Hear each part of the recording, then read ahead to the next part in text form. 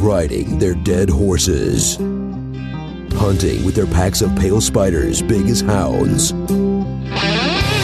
It's your host, Sir Duncan the Fearsome, and Lady Rachel of House Fox. You're listening to Game of Microphones.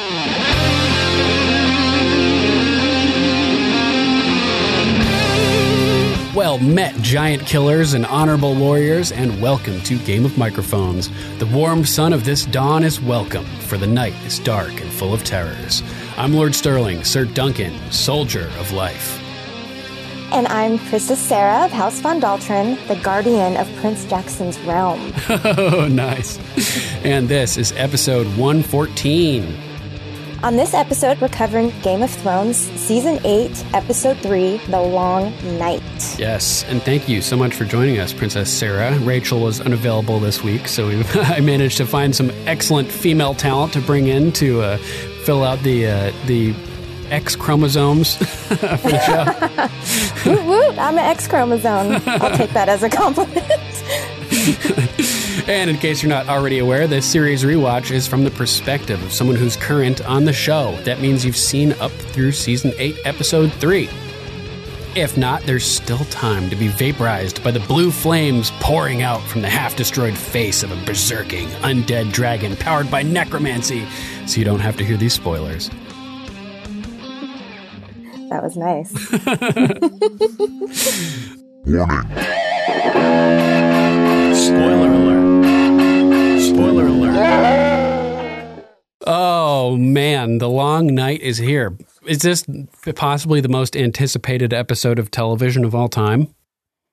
I think so. I think I'm like bummed out that it came and went, but just watching it again, the feeling that I had was still the same. Like I was still so pumped up, even to watch it a second time. Yeah. Because it was just, it had so much emotion. I had the same feelings about it. But yeah, I have never seen an episode talked about this much.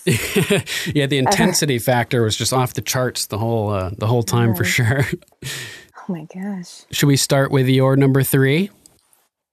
Sure. So my number 3 was just the heroic deaths. Oh, man. Everyone died a hero. Pretty much. Which is sort of not always in Game of Thrones style. So it was kind of like, I'll take it. Yeah, good to see for a change. Mm-hmm. We had Ed. He died saving Sam. Lyanna died keeping the giant from the rest of everyone, basically, guarding the gate. Beric died saving Arya. Yep. And the Hound. He died saving both of them. Right. I think that's a key factor that's like kind of like been overlooked a little, is that not only did he save Arya, he helped save the Hound too. He's got the Hound snapped back into it. Mm-hmm. Theon died trying to save Bran, kind of. Yeah. We'll talk more about that. I'm sure. Yeah. And of course, Jorah died. That's probably the one that hit me the hardest. Saving Sansa. Saving Dany. Yeah, that was so hardcore. He was defending her from his knees at one point, swinging his sword all around. And it was just, he was all in at that point. It's like he knew it was coming. And when rewatching it and seeing the look on his face is just like, this is what I got to do. This is, my purpose. Everything's been leading up to this moment. Yeah. Totally. And just so well acted too. All of them. It looked like they knew they were going out. There was one moment where, what is it? The dragons come flying through and start torching everything or something. I can't remember exactly which moment it is. We'll get to it in the notes at some point, but it shows all these people reacting to the dragons arriving for the fight, basically, and it cuts to Dolores, Ed, and Sam, and Ed smiles. And I was like, oh, fuck, he's dead. Dolores, Right? Ed can't smile, you know? The world is ending if Dolores, Ed smiles, you know? It's so true, though. You're like, that's it. That's it. Yeah, because he's just constantly Dolores. You know, that's his Yes, thing. If he's not his name. Dolores, then... Yeah, so I thought that was kind of funny. There was a lot of people that it seemed like they gave a lot of signals that a lot of the characters could possibly die. Like a lot of little things where you're like, oh no, that doesn't look good for that guy. Mm-hmm. But then we didn't lose as many as I thought. That sounds kind of I know. I was, sad. I don't know. I don't want to say I'm disappointed that we didn't lose more people, but I'm almost like kind of disappointed that they didn't hurt us more than they did. You know what I mean? Like I was expecting to be like really, really suffering as a result of this episode. Well, we kept hearing like it's going to be Red Wedding status, and Red Wedding was like shocking. Like it was it was jarring. Like couldn't stop. I still get emotional over that freaking episode. Mm-hmm, totally. And so this was kind of like, it was appropriate death. Like we're okay. We don't like that they died, but we're okay with it because they died as heroes. Right. Definitely. Whereas the Red Wedding, it was like, meh, oh my God. Just, yeah, that was so brutal. massacre. Totally. What is it? Yeah, it's partially based on the Glencoe massacre, I think. Makes sense. Really? Yeah. Oh, he's good that way. Yeah. Good at drawing from. Yeah, there's all kinds of amazing parallels. Anything else you want to add about all the noble deaths in this episode? Nope. Just goodbye and salute. All right. So my number 3 is the Dothraki Charge. Oh, A dragon for a dragon, because I make an astrological comparison at some point in this point with something called a dragon, which is seen in outer space, called a double radio source active galactic nuclei. But we'll talk a little bit more about that in a few minutes. Why don't we just start right off at the beginning of the episode, since it sort of all leads into the charge here. Sounds good to me. So the episode starts off with Samwell looking at his hands, shaking in the cold, and somebody hands him a dagger, and it's like, come on, dude, like, wake up, basically. And then he starts walking along, and it cuts to Tyrion, and we get all these characters walking through the courtyard. We see Tyrion walking through, and he's looking at these barricades, which are built, they look like the big X-shaped structures on the beach at Normandy on D-Day, blocking all the World War II Allied forces from being able to storm the beach. And then we see all the dragon glass sticking out all over them, shards and spikes, which is really cool. We know it's like a combination of the D-Day traps and the spike traps from Walking Dead, which I thought was kind of cool. You know, how the zombies will just impale themselves on the spikes and be stuck there. This is kind of similar. Just stick there? Yeah, in this case, the zombies impale themselves on the spikes, but then they just like die and disintegrate, basically. So I thought that was kind of cool. Yeah, how similar they were. So Tyrion's walking around and he grabs his big old knapsack and his bag of his thing of wine, his wineskin, to head down to the crypt. And Lyanna is already taking charge and directing people how to get the area set up. And we get a cool shot of the broken tower as the camera pans upwards, and we start to get like a vantage shot out over the walls of Winterfell. And this section, I know Rachel always talks about how she likes, in a lot of cases, the scenes that don't have a lot of dialogue on this show. Because they often are very impactful, even without having a lot of dialogue. And I would say this is one of those scenes. There's not a lot of dialogue, even throughout this whole episode. Like the scripts that we're looking at are even really short in this case. But there's a lot of wordless stuff, but a lot of really good tension and everything that's built up. And what makes you pay attention so much closer when there's no dialogue. You're just like, okay, you're like putting it together in your head. Yeah, I got to watch visually and determine what's going on. Yeah, exactly. So Davos is approaching the front of the wall to look out down over everything. And we see Sansa standing with Arya, and Sansa looks scared. She looks freaked out, just looking out into the darkness in the moonlit night, knowing the army of the dead is right out there about to storm your castle. It's horrible. Totally. So we get a bunch of really cool shots of the Unsullied in perfect still formation, giving us an idea of just how many of them there are and how like powerful and disciplined they are. Just a really impressive sight to behold. And we see the catapults, the catapults and the wildlings, and Brienne and Jaime are side by side, which is awesome. You get Grey Worm and Tormund and everybody, and the Hound moves to the front of the line with Gendry in anticipation for the battle to start. It's so epic. And then out of nowhere, the dragons come flying down over the top of Sansa and everybody. And there's like a moment of like, oh, like at least we have that on our side, you know? And everybody's watching the dragons flying around. And this is when Sam appears next to Dolorous Ed. and previously, Dolorous Ed had been kind of shitting all over Sam, remember? Tossing him a lot of shade last episode, like, oh, like, if you're fighting with us, then the world's really fucked. You know, we're really desperate if you're going to be there with us. You'd be, you know, you wouldn't be good on the field. Like, you should go down to the crypts. You're a liability, right? And so we thought that with his first line here, oh, for fuck's sake, you know, we thought he was continuing his bitching about Sam. But then he changes it up. You took your time, you know, and we realized that he deals with stress by being sarcastic, and that he was just you know, busting Sam's balls basically, and he is really happy that Sam is here. Although it's too bad he wasn't a little more serious, because Sam being a liability is what gets him killed coming up. Yep. He, you know, Sam is like on the ground, frozen like the Hound basically. Remember, and Ed's like, get up, you know, and spends just too much time having to watch out for Sam, and it gets him killed. So that's really sad that his apprehension about fighting with Sam was, you know, well-founded, you could say. Well, and they stop for a second and they're looking at each other, and I was like, he's dead. Yeah, I mean, never do that. They baited us with Jaime, because Brienne gets knocked over like right off the bat in the fight. You know, the whites are just pouring all over, and she always has the most like animalistic, guttural, like growling and battle cries and stuff. It's so epic. Yeah. So she's like, gets knocked down, and the whites are all over, and Jaime slays him, and like, he's kind of standing there for a second, like looking down, like, yeah, you know, I helped you. And I'm thinking, no, they're about to kill Jaime. But nope, they did the same thing with Ed and killed him instead. They did that like a bunch, like tricking us and making it seem like something's going to happen. And yeah, definitely.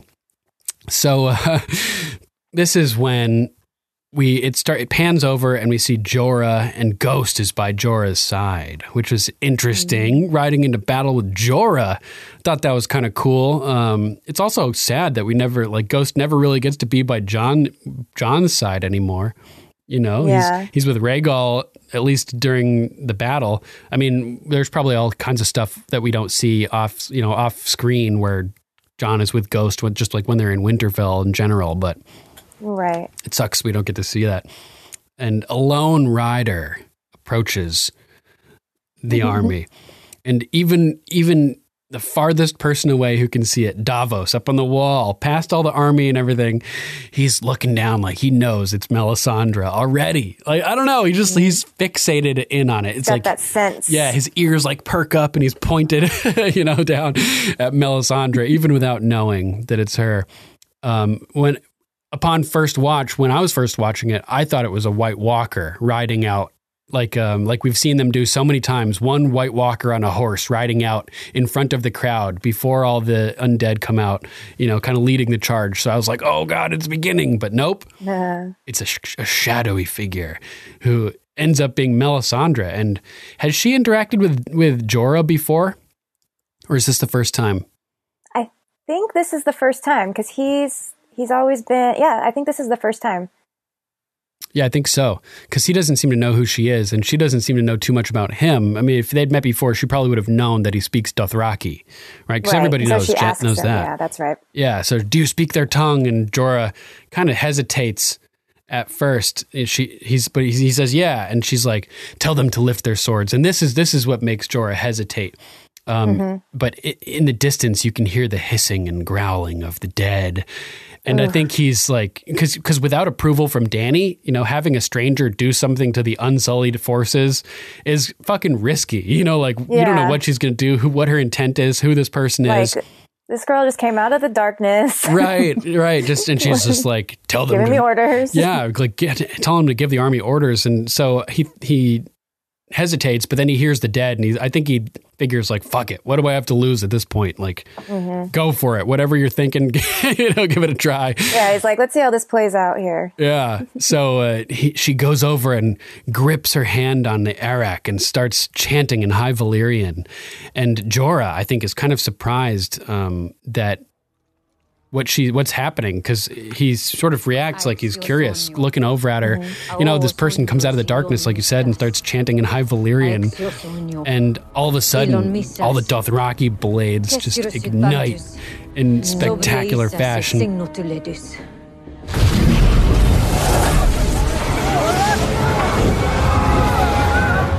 we get this amazing music as all across the screen, off in the distance, the blades light up and just roar around the circumference of Winterfell, and everybody on the battlements, and everybody starts smiling, because it's just like a light in the darkness, a hope that we didn't have beforehand. That the whites are vulnerable to fire, so it's like this huge confidence boost to everybody. It's like it just lifted morale with that simple action by Melisandre so much, and I wasn't expecting that. Like when all those blades lit up, I was like, oh my fucking god, this is the coolest shit ever, dude. Yeah, like we're getting started now. I thought she was saying like some kind of prayer or something. I didn't know what was going on. Makes perfect sense. She's wishing them luck. Yeah,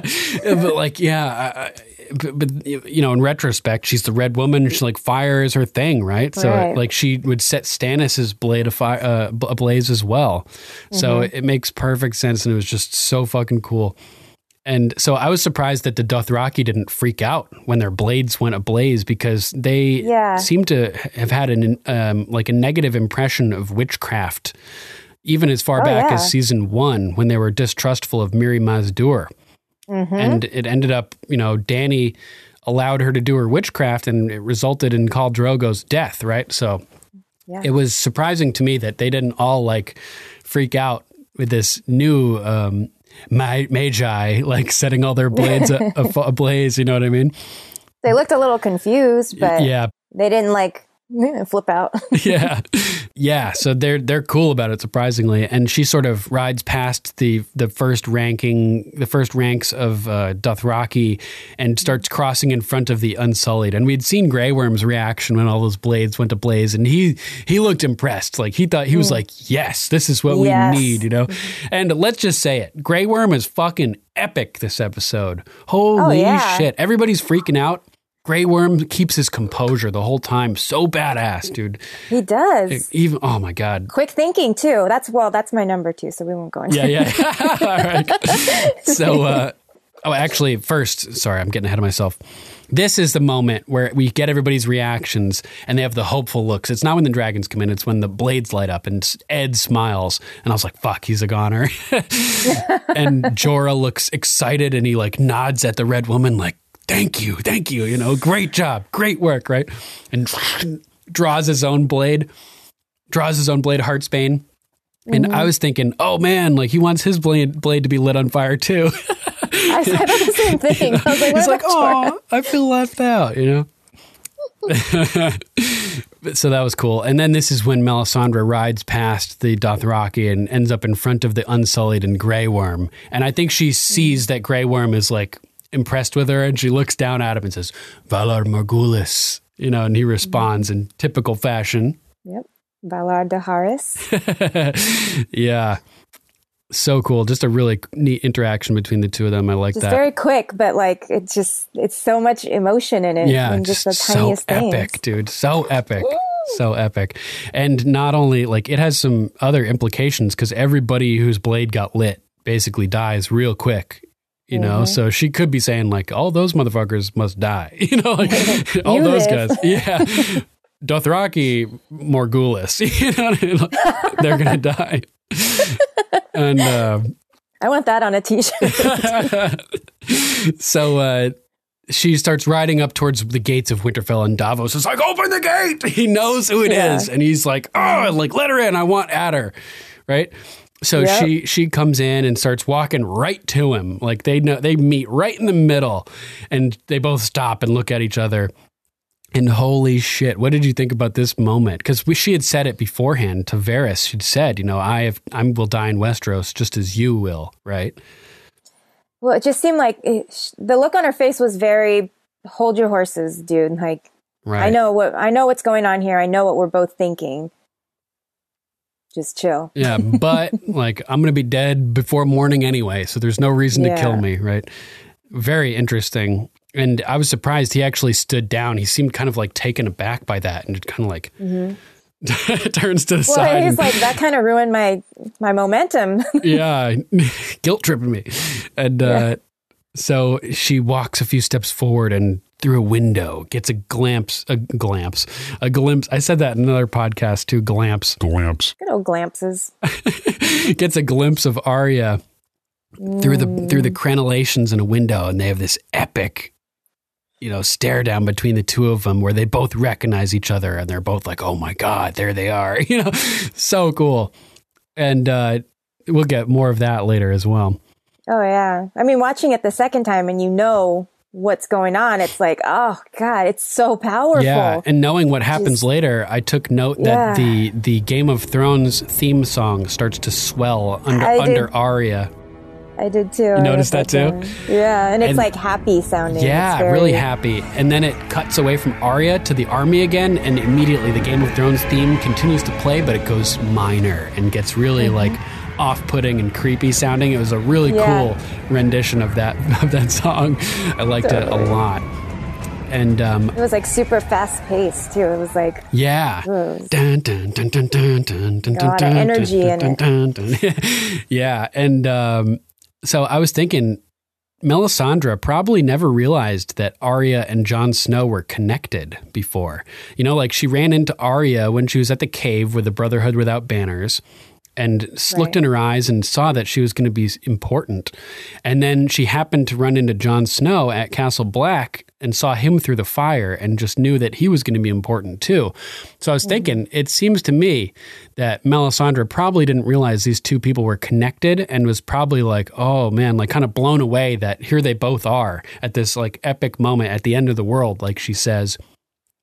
She's finally reading the flames correctly. Yeah. And so the Dothraki start shrieking and begin to gallop off, and Jorah in the midst of them as well, and Ghost starts charging. Oh, that was a badass shot. Oh my God, so badass. And we get this shot down like from the side looking at their legs and their hoofs just pounding the dirt, and the dirt is flying up in the air. It just as they're just slamming it. And we get Jorah and Ghost run in, and then there's this amazing drone shot, which is following the Dothraki from overhead, and they have all their Erics lifted to the sky, and the drone like zooms down right with them, so it's flying with them. And it was just like an amazing shot. So good. And they're all flying forth, and it cuts to Dany and Jon watching from atop the bluff. And we can see down at what they're watching, and this image of the pitch black everywhere, just with this ejection of flames from the Dothraki Erics shooting out into the darkness. And this is when it made me think of that astrological phenomenon. There are a couple different ones. It looked like there was like a streak of blazing luminescence, like the splatter from a sun being hit by a giant bullet, and just spraying an arc of glowing sun matter through the darkness. Or it looked like the glowing plasma ejection from a double radio source active galactic nuclei, or dragon, speeding forth into the darkness of space. I'll have to post some pictures so you guys can see the comparison that I'm making. Actually, I'll add some videos in the video, so if you're watching this, you're seeing it. But it's just incredible. And they're watching as those flaming Erics are held high, and they're screeching and ululating, and it cuts back to the catapults, and Grey Worm lights one of the big balls that they have sitting on them, and they start launching the catapults ahead of the Dothraki. And we get this shot kind of looking upwards at the Dothraki charging, and in the background you can see the big flaming balls of fire shooting past. The cinematography in this episode was just like mind-blowing constantly. So good. It's just, the whole thing was aesthetically pleasing. It's just so, it gave you every emotion. It was so good. Since we're talking about the way the episode looked, we should mention, unfortunately, that it ended up being too dark compared to what they actually produced. That's right. You said like a producer or somebody came out and was talking about how the compression of HBO and everything made the episode, screwed up the episode basically, and it didn't look like it was intended to look. If I would be really upset if I worked at HBO and the moment comes and the product you've been working on for so long looks dark and not the way that they intended it. It's really unfortunate that happened. Well, yeah, and it's it's like the simplest thing that kind of ruined the whole episode for a lot of people, it seems, and that sucks. Yeah, it sucks. Super sucks. I noticed it right off the bat too. The first couple shots, I could tell that like the way that I was receiving the signal, it was hyper compressed and really pixelated. When Tyrion was walking through the courtyard, I remember thinking, what the fuck? Why does it look like this? You know, like it looks like 480p, you know, damn it. But, you know, whatever. So in crazy intense music as these flaming balls are hurling past our heroes on their horses, and Ghost and Jorah are running together amidst the chaos, and Jorah is looking, he's intent, and Ghost runs ahead and starts to snarl, and we get this epic side shot of Ghost, and then it cuts to a couple more of the Dothraki in the front, and we see, like from this side shot, that the catapult balls are landing now very close to where the Dothraki are approaching, and we can start to see like a mass of hulking shadows, like darkness coming across towards the Dothraki. Very, very subtle. You can barely see it, but if you look closely, you can see the hulking shapes. And this one Dothraki like looks up and freaks out as he charges right into a giant. And the giant just smashes him. And sadly, Jon and Dany are watching from on top of this bluff. And the line of this coronal mass ejection that I mentioned before is just stopped dead. And right there. And starts, you can see like black engulfing it and moving through it. And like King Robert said, you'd have to be a fool to fight the Dothraki in an open field. And Jaime learned the truth of that. And after his fight with the Dothraki at the Loot Train battle, he said they're the toughest army he's ever seen. And he told Cersei essentially that they're unbeatable, right? Like we don't stand a chance. Yep. And yet now Jon and Dany are watching as the Dothraki are literally extinguished blade by blade with the greatest of ease by this zero fight, basically. Right. This unseen darkness just extinguishes the toughest fighting force on the planet. And Jaime, everybody's watching in the distance as we get this amazing sequence where we can see all of a line of torches in the distance swinging around as they're riding through the chaos and fighting. And one by one, all of these blades are being extinguished until the last one goes out. And we're seeing all these different characters' reactions to this. And importantly, I think it zooms in on Jaime's face and Jaime's reaction, because Jaime is was the person who, like I mentioned, learned from firsthand experience just how tough the Dothraki are. So he's watching in horror as this invincible force from his perspective is just erased right before his eyes, engulfed in darkness. And I think that he's terrified by this. And speaking of terrified, we get Sansa's reaction as she sort of steps backwards on the battlements and in horror and terror. And I thought this was a really great storytelling device that we get, that we only get a brief little glimpse of that giant as that one Dothraki rides up on him and gets smashed, and we don't see anything else. We don't it's a good storytelling device where we don't see the threat. It reminds me of what was that movie Cloverfield? Oh, I've never seen that, but is that it's like The Fog or something? Or what there's is like it? some Doesn't she- alien creature or something, and like, but you only get like a little glimpse of like its leg, or, you know, like every once in a while, like, you know, so your imagination can be scarier than what might actually be there. Exactly. And that's what's happening here. Like, I'm imagining ice spiders and all kinds of crazy shit that they couldn't afford, apparently. You want your ice spiders. It was an ice spider, okay? I want an ice spider. It was an ice spider. Our bodies come in different shapes and sizes, so doesn't it make sense that our weight loss plans should too? That's the beauty of Noom. They build a personal plan that factors in dietary restrictions, medical issues, and other personal needs so your plan works for you. Noom doesn't restrict or shame when you want to treat yourself. Their flexible program focuses on progress instead of perfection. You don't have to give up carbs or anything. And with their daily lessons, you can learn something new about your food choices every day. After just a few days of using the app, I learned how to recognize cues for overeating and how to choose the right foods to feel full. Stay focused on what's important to you with Noom's psychology and biology-based approach. Sign up for your trial today at Noom.com. That's NOOM.com.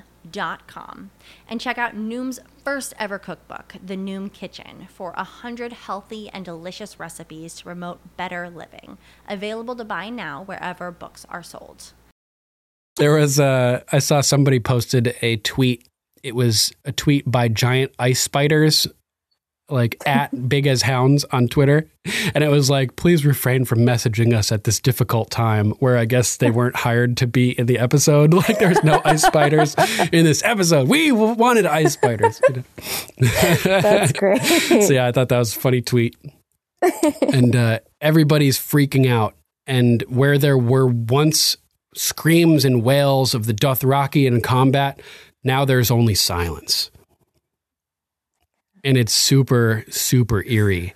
And the camera is just jumping back and forth between all our heroes and all these people looking at their reactions. And this is when we see John Fay, who will be our guest this week on the podcast as well. He's one of the wildlings there standing next to a guy. You get a good close-up of him and another dude.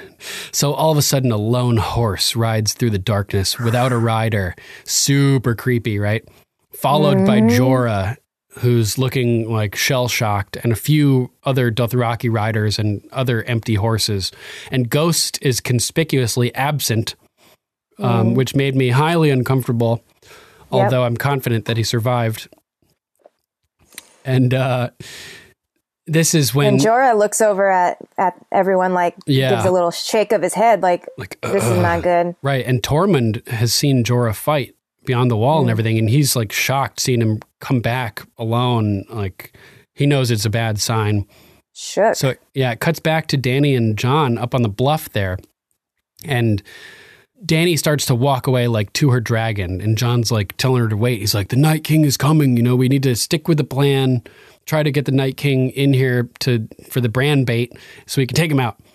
But she's like, the dead are already here. And I was like, damn, like I didn't realize what the nuances were the first watch until my rewatch. Right. Jon wants to lure the Night King, and he thinks the Night King won't attack if the dragons are out. So he's like, we got to wait. We have to hold the position, right? But Dany's like, listen, they're slaughtering my blood riders, you know, like. Yeah, this is her army. Yeah, like these are her people. Right, like when I'm just supposed to sit here and let everybody, all of the people that love and rely on me, be murdered. Yeah. You know, and so she instantly. Right. Thanos style, like a snap, man. Exactly. Right. And so she's like freaking out. She's like, I have to fight. Like, I can't just let everybody be killed. And it's just super sad. Like, those were her blood riders. Remember that moment she had sitting on Drogon where she's like, you know, traditionally a cow will choose 3 blood riders. I choose you all. And they're all like super pumped. They all just got fucking murdered. They loved her too. That's right. That shows what dedication they had to her, riding into the unknown, like to fight in this circumstance, like into the darkness with no idea what's out there. That's dedication. And before that, riding across the sea, right? I mean, they followed her straight to, man. Yeah, it breaks my heart. Yeah, as horrible as it is, it's really beautiful. You know? So then Jon is just kind of left standing there like, fuck, she's, you know, I can't argue with her about this. And that's pretty much the end of my number 3 is just that whole scene leading up to the Dothraki charging forth and just being extinguished in rapid and spectacular and tragic fashion. Super sad. So good though. Yeah. So what's your number 2? You mentioned it before, right? my number 2 is the lighting the trench and Grey Worm's moment. His oh man, moment of decision. And oh god, with the bridge. Yeah. Yeah, that was hardcore. And basically, I mean, having to let go of his dudes by keeping them, like, breaking the bridge down. Right. And then he sacrifices, just getting everyone out of the way to protect Melisandre so she can come in and do her thing. Since, I guess that was his quick decision, since, I think Dany was supposed to light the trench and couldn't see. Yep, and Jon was parked over at the Godswood too, so he couldn't see either. Yeah, so it was just like, I can't see. Davos is freaking out. Yeah. And they're shooting the arrows, and the arrows aren't doing anything. They're just going out, and the dead are killing everyone faster than they can get an arrow in their bow. Unfortunately, yeah. And from the game revealed behind the scenes featurette that's like 40-minute long bonus footage, like showing behind the scenes stuff. It was like big ass troughs of propane gas, right? Yeah. So if you were to like actually shoot a fire arrow into that, it would work. Yeah, you'd be all right. Yeah, it worked too well. Yeah, way too well. Really impressed with that. Just like you were saying earlier, Grey Worm in this whole episode was just I was so worried about him so much, but he kept it together and he made the right decisions at the right times. He was perfect. Perfect. Yeah, he was on point. Like, he is a true asset to Dany. The Unsullied made the right decision when they chose him as their leader. Obviously it was like unanimous. They all saw his potential. So it's good to see him we all thought he was going to die this episode. I thought he was going to die for sure. Instead, he gets like an amazing episode where he's just like a fucking hero, and doing all kinds of cool stuff.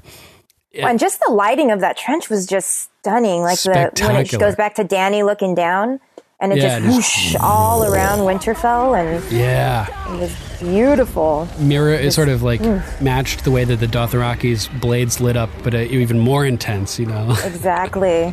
around the whole thing. But it's just like through the whole episode, they do these in these layers of just it's just so.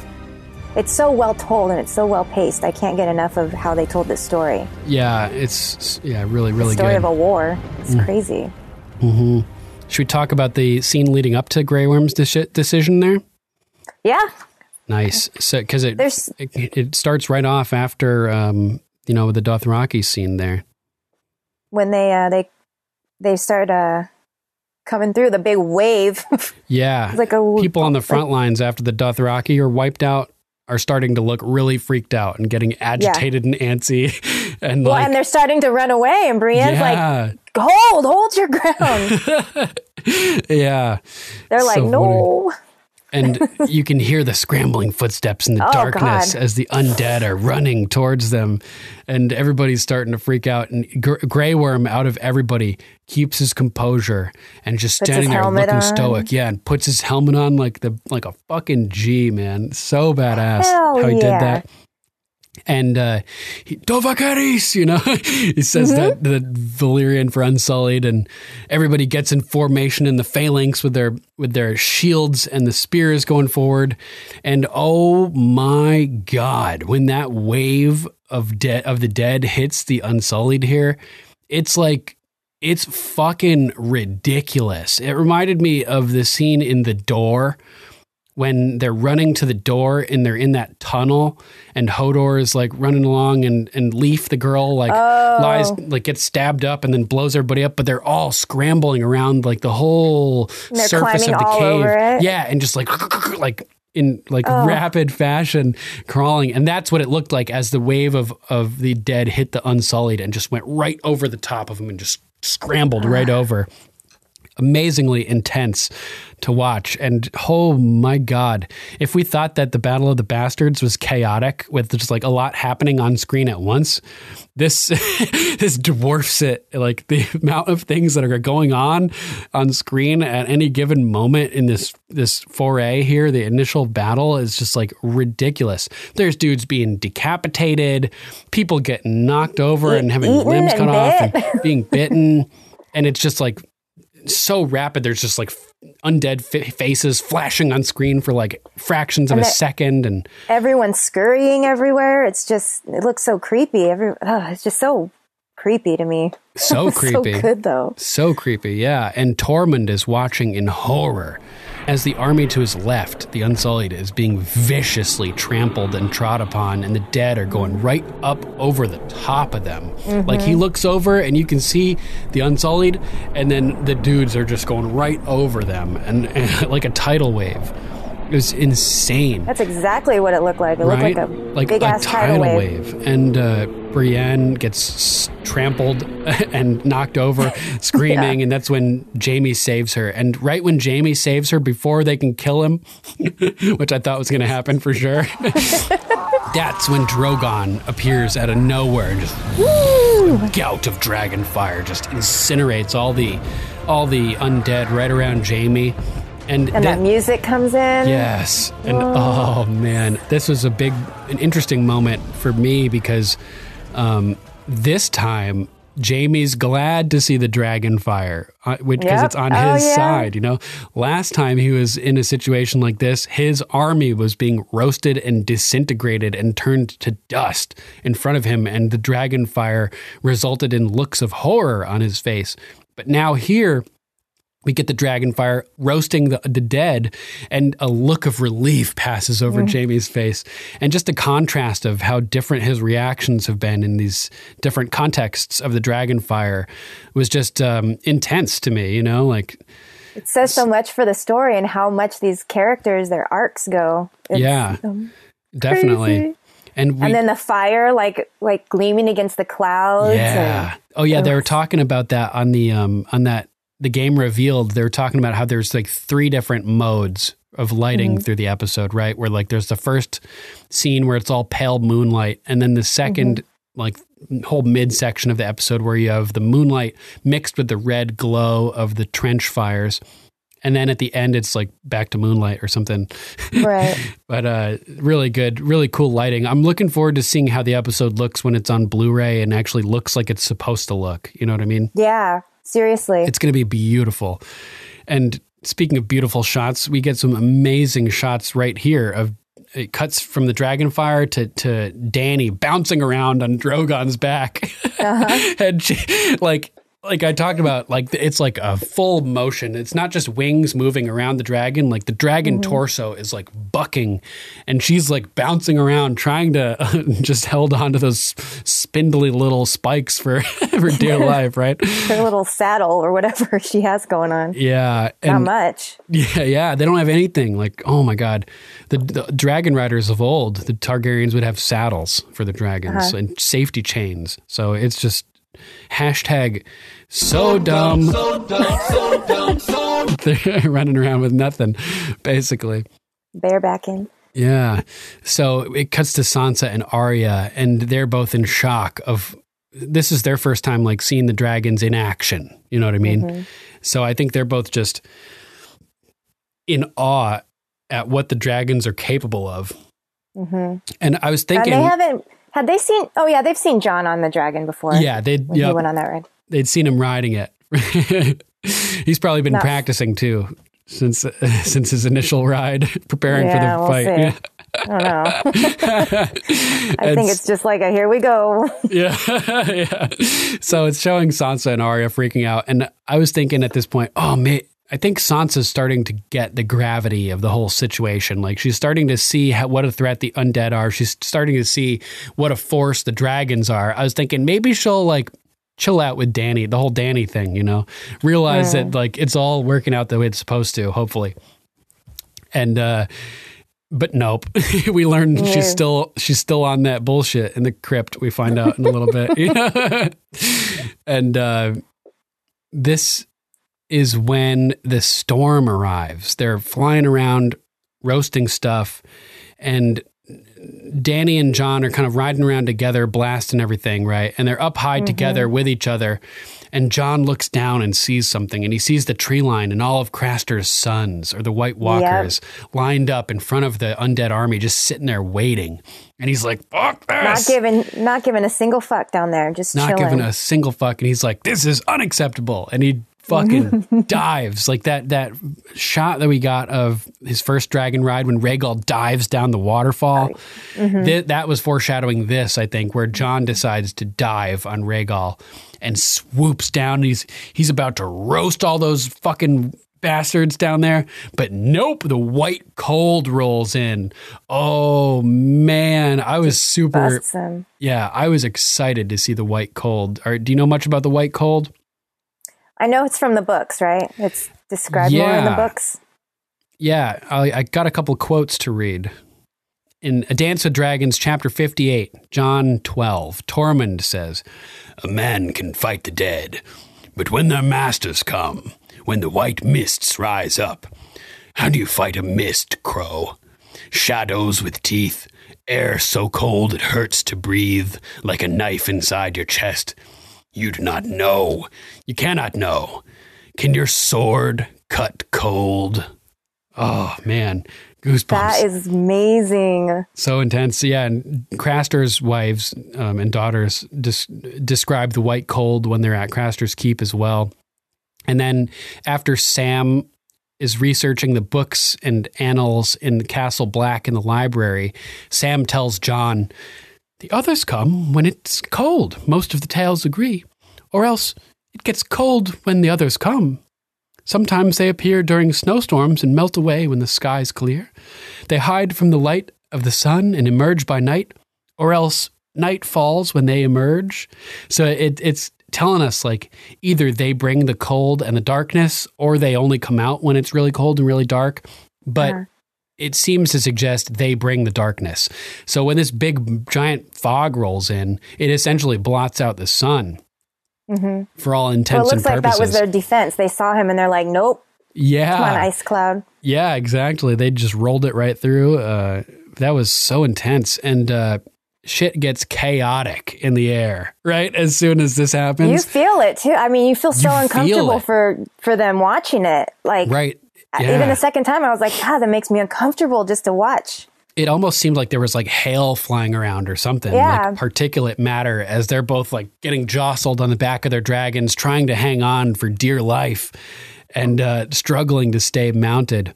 And we get one amazing shot, like one of the most beautiful shots of the whole series.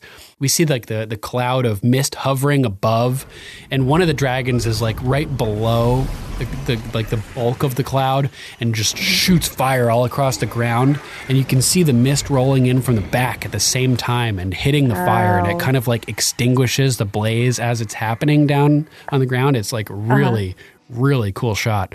Man. Yeah. They just nailed it with it. I mean, the cinematography is just incredible in this episode. Yeah. Just gorgeous. And so this is when it cuts back to Sansa and Arya. And Arya's like, you got to get the fuck out of here. Like, you're the Lady of Winterfell. You need to go down to the crypt. Right. And Sansa's not having it. She's like, I'm not abandoning my people. You know, I can't do it. And Arya hands her a dragonglass dagger and is like, dude, you got to. And this is a great reference to season 1. Episode 1 or episode 2, when John gives Arya a needle and she's like, well, how do I use it? Right? You know, you want to say it. I do. Stick them with the pointy end. So cute. Yeah, I love that. And so just the way she said it too. Just stick them with the pointy end. Yep, just so casual. Like, that's just what you got to do. Stick them with the pointy end. So it was funny seeing like Sansa's now like where Arya was like at the start, you know, kind of thing. And it's all coming around, and it's just a great season 1 reference. And so many callbacks in this episode. So many great ones, especially with Arya. Nice. Yeah. Mention them when we get to them. Make sure in case I missed any. So Sansa's like, yeah, okay, I should probably go. And she heads down over there. She's like, oh, well, if you say so. Yeah, and she rushes off, and then the fog starts to overtake the fighters on the field. And that feeling of chaos that we got in the sky starts to like envelop the ground as well. As Tormund is like fighting and in the raging battle, all of a sudden the wind is swirling around him and there's just like stuff flying everywhere, adding to the madness.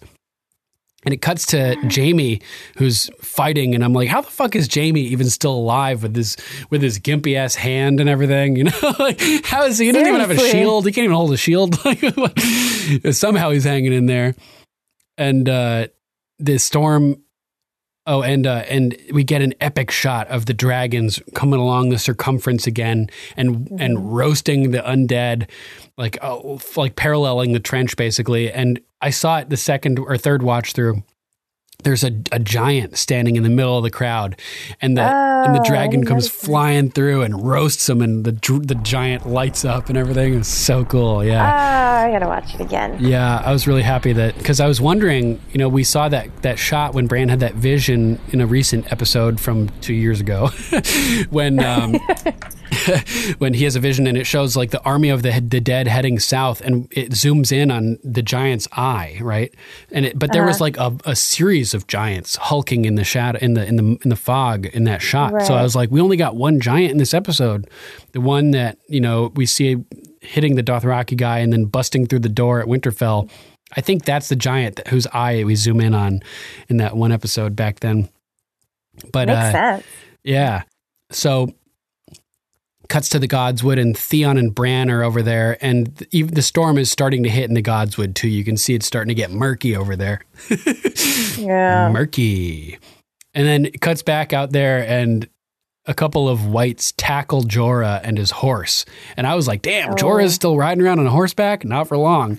They tackle him. Psych. Yeah, and his horse is like swamped with whites, and he tumbles off of it. And I was like, oh man, this totally foreshadows Drogon being swamped by whites and Dany tumbling off of Drogon and Jorah being there to save her. It was a very similar type situation. And all of our heroes at this point are just fighting desperately.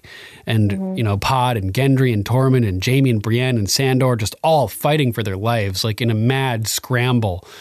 And but it's like the ultimate dream team, though, at the same time, minus Arthur Dayne. They're all working together. You see that they're all a team now. All these people who were they fucking hated each other. Yeah. And they're pulling each other out of the way and like getting each other's attention, and they're fighting together. And yep. I mean, we couldn't ask for anything more than that, really. Yeah, totally. And so 3 of our heroes are all taken down here at the same time, basically, as Jaime is tackled and has whites on top of him, and then Tormund is tackled and has whites crawling all over him, and then Sam is tackled and has whites all over him, and all at the same time 3 of our heroes are down and like in serious danger, and Sam is freaking out,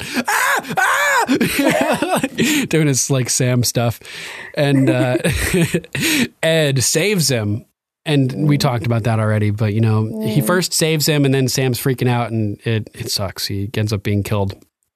But then it cuts down to the crypt, and Sansa basically arrives in the crypt and walks down there. And it seemed to me that everybody was looking for her to say something. Did you get that vibe too? Yeah, I got the feeling that they were, because just the way Tyrion kind of walks away like, oh, fuck, and then drinks, and they wanted to know. Yeah, very interesting, because it made me think of that whole scene during the Battle of the Blackwater Bay. You know, when she's in the room in the Red Keep with Cersei and everybody, and Cersei's doing nothing for morale and just sitting there drinking, acting pissy. Making it worse. Yeah. And Sansa just starts to sing a song and ends up like helping the morale and bringing the people together. And it's like a really beautiful moment for Sansa. And here she totally does the opposite. Like does nothing. I got nothing for you. Yeah. It seems like, just thinking about it seems like this battle has a lot of things from a lot of the different battles that we've seen before, like little throwbacks to Battle of the Bastards, Blackwater. We're starting to see a lot of things that are similar. Right. Now that we're talking about it more. Good point. Yeah, like the Hound freaking out. Yeah, definitely. So the door closes and locks for the crypt again. And then it's Jon and Dany flying blind through the chaos and the fog. And I was like, oh my God, as all of a sudden Rhaegal is so low to the ground that he's like hitting all these branches. Yeah. And I was like, no, his poor little arms. I thought that the branches might snap his wings, which would have been horrifying and horrible. Luckily, he seems to tough it out, even though he's like, ah, you can hear him like screaming, and then he ascends back into the air and they're flying through like they can't tell what. And all of a sudden, whack! Rhaegal and Drogon collide head on, full speed. We hear it too. Oh my God. And they just start tumbling. It looked like it hurt, like the dragons. Yeah. And I was just amazed that neither Dany or Jon fell off of their own dragon at this point. Like, how is that possible, right? Seriously. Crazy. So they're tumbling through the air and they somehow they end up righted and they're flying together and they're kind of like looking at the other dragon for one another, Jon and Dany. And it zooms down on the countless dead beneath them, just enclosing on the castle. And this is when Tormund and Brienne start ordering the troops to fall back, leading up to the big Grey Worm moment. And it cuts back into the castle, and Lyanna is just running shit in there. She's taking charge. Fucking badass. Yeah, so badass. Open the gate! She's just like, keep moving, giving orders that are all like, she's doing everything that needs to be done. So cool. Love little legendary and Lady she's Lyanna. Confident. She knows exactly what she's doing, and everyone's fucking listening too. So badass. It's like incredible. It's like she's a force of nature, force majeure. And so everybody's retreating, and Jon and Dany are flying through the air, and Jon is like yelling for Dany. And I don't know what makes him decide this. Maybe he thinks he needs to get closer to Bran now that they can't see anything. And in case the Night King arrives, and he decides to go land down near the Godswood on the walls, basically, of Winterfell. And unfortunately, this means that neither of them are in position to see Davos's signal. Right? So Grey Worm is just beasting out on all these dudes, just slaughtering like all kinds of undead creatures everywhere. And the Hound is retreating back towards the walls, and we get a shot of Arya, and she sees the Hound and draws her bow back. And and they like make us think for a second that Arya is about to shoot the Hound, but then she shoots a white that's like right behind him, and he's kind of stops and turns and sees it, and then he looks up at Arya on the battlements, and they sort of like see each other for a split second. It reminded me of when Ollie shot Ygritte, and Jon looked over at Ollie, and they like made eye contact, and he was like, "Yep. I helped you out." Nods. There's no nod by Arya, but a similar type moment. I think that also I think there's little pieces that remind us about Arya throughout the seasons. Like that's a nod back to season one when she did the arrow. Yep. Shooting over Bran. Past Bran. Yeah, exactly. Good call. Good call. So Grey Worm now realizes that a good number of Unsullied are trapped outside of the fire trench, and he has to make the executive decision to essentially cut them off from safety. And it's really fucking sad. Like I mentioned before, Grey Worm keeps his composure more than probably anybody else in this whole episode. But you can tell this hurts him because he starts to lose his composure for a second here. He starts kind of breathing hard and like looking at his brothers out there. And you can tell it's a decision that's taxing him, and it's just like, it's not happy, but you see his hand clenches and he undoes the rope from around that thing and yanks the cable, and the bridge, it turns from a bridge over the trench into an obstacle, and like the edges pop up with spikes on them and stuff.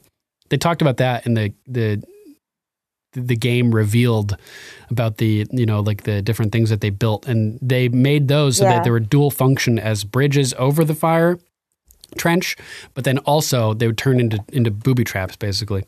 Right. So that was really cool design.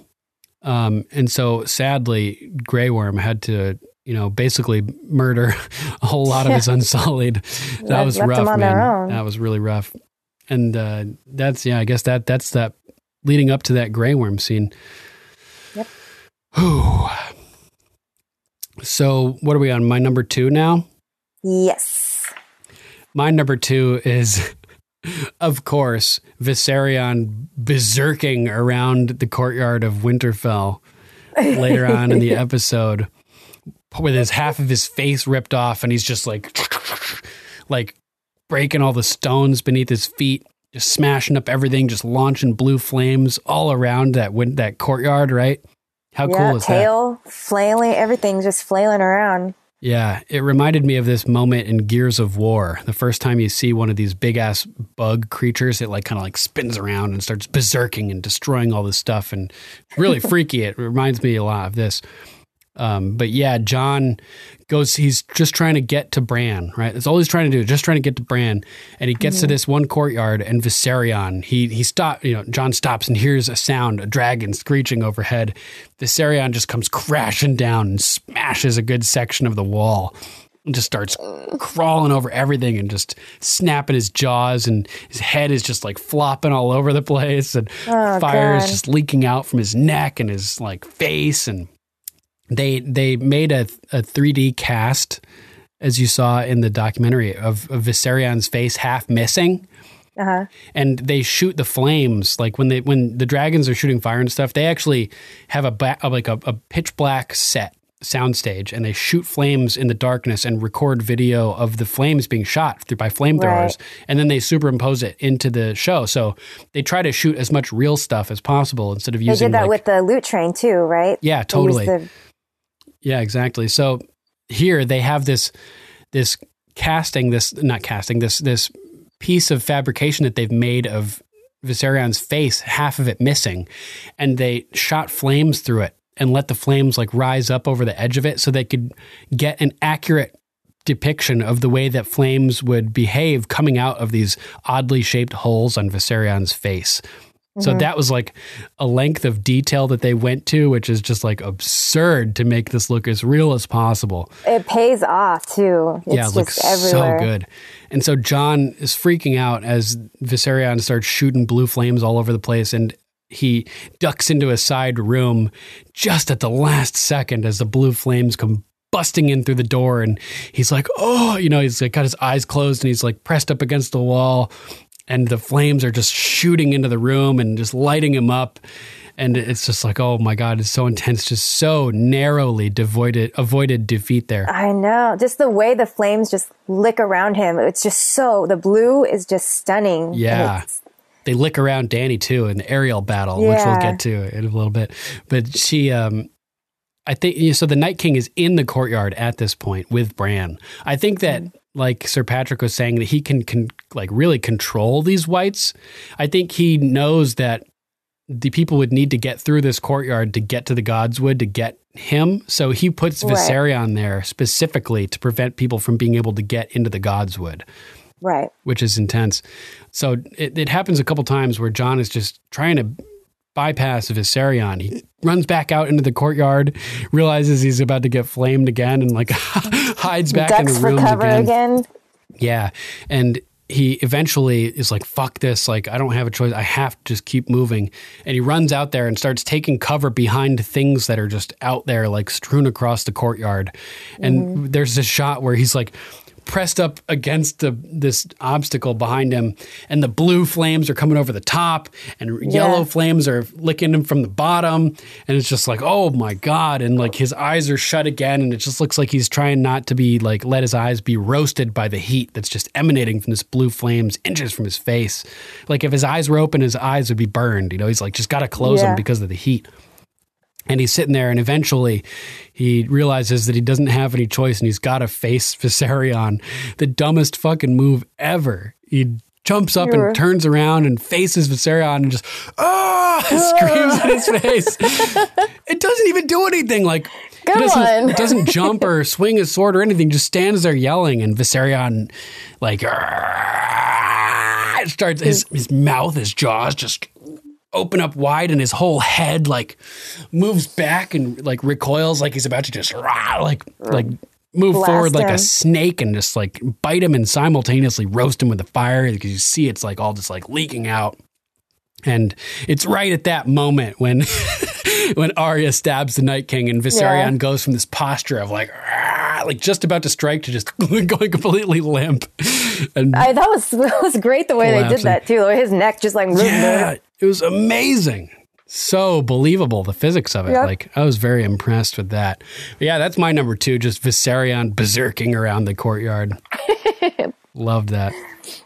Yeah, that one will stick in my mind for a while. Just the beauty of it, man. Yeah. That blue.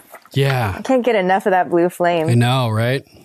So yeah, what's your number 1, Princess Sarah? My number 1 is Arya serves her purpose. Nice. Yeah, that's my number 1 too. Arya for the win. Fuck yeah. Take it away. Oh, I don't even know where to begin with Arya, except that I loved how this whole episode, they showed us where she was supposed to be. Like everything that she's done, not just this episode, but everything that she's done ever had led up to this moment in so many ways. Mm-hmm. And I saw on the internet a lot of people saying that it was so easy and how could she have done this? But if you watch the show and you know the collection of everything that she's learned, everything she's been through, it makes too much sense. It makes so much sense. Right. And even just a couple episodes ago, they set up the fact that Arya is capable of sneaking to this exact point in the Godswood without being noticed. Remember John's standing there and she all of a sudden is standing behind him and he's like, how did you sneak up on me? Sneak up on me. And they literally said. Yeah. And she's like, how did you survive a knife in the heart? Which is funny because she sneaks up on the Night King and then puts a knife through his heart. Yep. Like, telegraphing. So it is established that Arya is capable of arriving at this point in the Godswood being completely unnoticed. They push that point through a little more when she's in the library? Oh yeah, just sneaking when she's around. Sneaking around in there too. Yeah, she has her Sam Fisher Splinter Cell moment where she tosses a book to distract the whites and runs the other way. Like in the original Splinter Cell video game, you can pick up like a penny or a bottle, or like a can or something, and throw it to distract the enemies, to make them look over in one direction, and you creep past while they're distracted, or you come up and take them out, So that was cool. It was like a little bit of Splinter Cell for a moment there, which I really liked. Yeah, so she just, everything that happened, she learned. What else did I have? Oh, like she learned from the Hound where the weak part of the armor is. Everything is. Where the heart is. Is that what you're referencing? When the guy is asking the Hound to kill him, and he stabs him through the heart and says, "That's where the heart is," to Arya. She's like, "I know where the heart is." Remember? And then she stabs the Night King. Too, yeah. What part were you referencing? I was thinking, isn't there a time when he's talking about like the armor and where the weak part of the armor is? Maybe it wasn't the Hound. Maybe it was someone else.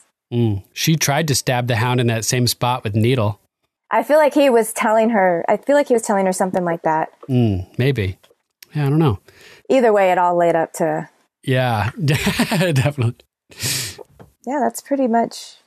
Oh, I like that roll that she did too. The roll down over the whites. It made me think of when the waif was chasing her. Right. She rolled down all those steps. Yeah. I was like, true, that's so down. funny. That whole chase with the waif like foreshadowed this big chase running through the maze of Winterfell by, another relentless enemy pursuing her maniacally. Mm-hmm. Totally. That's pretty cool. But through her whole every behavior that she had this whole episode, she reminded us how badass she is, and it made it believable to me. Yeah. And it just, in the little featurette, it talks about how the Double D's knew that she was going to be the one that killed him for like 3 years. Yeah, 3 years ago they said they'd. Yeah. So that's pretty crazy. And they nailed it. They nailed it with all of the writing, everything. I buy it. I like it. Yeah, I thought it worked out really well too. And it makes sense because the Night King would be the single greatest enemy of the many-faced god. The many-faced god doles out death. And the Night King is out there undoing all of his work, bringing all these dead people back to life. And you know that must really piss off the many-faced god. So so Arya is the perfect person to finish this job, to do the job for him. You know, I feel like we talked about why or how it was interesting that Arya was supposed to like abandon her identity, but Jaqen sort of let her leave as Arya Stark.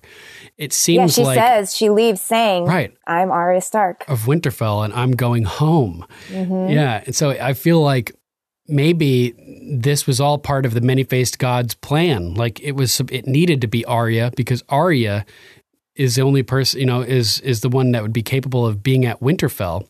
It's Arya Stark that is the one that can infiltrate into the Godswood. You know what I mean? Like it had to be Arya. So I feel like in this case, being nobody wasn't necessarily essential to the task. And well, it's like she had to become no one to be able to become someone again. She had to go through it. Yeah. That's true. Like to be able to do, like to learn all the techniques and everything that she's employed. Definitely. Anything else you want to add about Arya or about that last moment? I just really like that there were so many things that brought me joy to remember about Arya. I mean, just since season 1. Yeah, since that arrow, you know. Yeah, ever since. So good. I love her. Yeah, she's great. It was so cool how dire everything was in that moment. Jon was trapped by Viserion and just couldn't get past him, and the fighting was just so intense. Like this was like everything was just so desperate at this moment. Like Jaime was overrun. Exhausted. Brienne's like even more, you know. Sam, like there's that whole scene crying. Where Jon cuts through the courtyard trying to get to Bran, and he sees Sam being overrun and turns to help him momentarily, but then realizes that Bran is like the mission, like, and he can't be sidetracked, and he abandons Sam. I was like yelling at my TV, like, you can't leave Sam. It's Sam. Yeah, and I think that's partially why Sam was crying, because he was abandoned by Jon. Yeah. You know? Because that's the next we see him after Jon like abandons him, is just Sam sitting where Jon left him, just hopeless, crying. Yeah. So sad, man. And so all this like helpless, like everybody's just so helpless, and the music is just so intense. And the piano comes in, and it's like almost like an alternate version of the Light of the Seven, that song that's playing as this is all happening, and it's piano, which we don't normally get in Game of Thrones. It made me think of when she blew up the Sept of Baelor. Yeah, exactly. That's, the Light of Seven. Yeah, that's Light of Seven. Mm-hmm. Exactly. Yeah. Perfect. Nailed it. So it's just the music is getting so somber and so depressing and so like dark. And as the Night King is approaching Bran, and he walks up to him, and Bran isn't even looking at him. He's like kind of turned away, and eventually like turns and makes eye contact with him, and they sort of stand there looking at each other for a second before the Night King begins to reach back for his blade. And like even as he's approaching Bran, you get a shot like from behind his hand, and you see his like fingernails glowing in the moonlight as he's like approaching, and then that hand reaches back to grab the blade. And you see from the darkness, like, first of all, it cuts to like a side shot of a White Walker, and a little like wind like wisps past him, and his hair like his hair goes up. So I'm thinking, where was Arya? Was she like on the ground here just running, or did she like creep on the tree branches? Like I want to know like where she came from.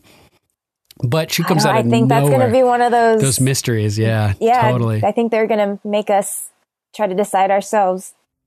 I think the internet has actually figured out where Arya came from. I've watched it a couple times pretty closely, and I think this might be accurate. When Jon finally jumps out in front of Viserion and yells at him, I don't think he's just yelling at Viserion. I think he yells, "Go! Go! Go!" And he's yelling at Arya.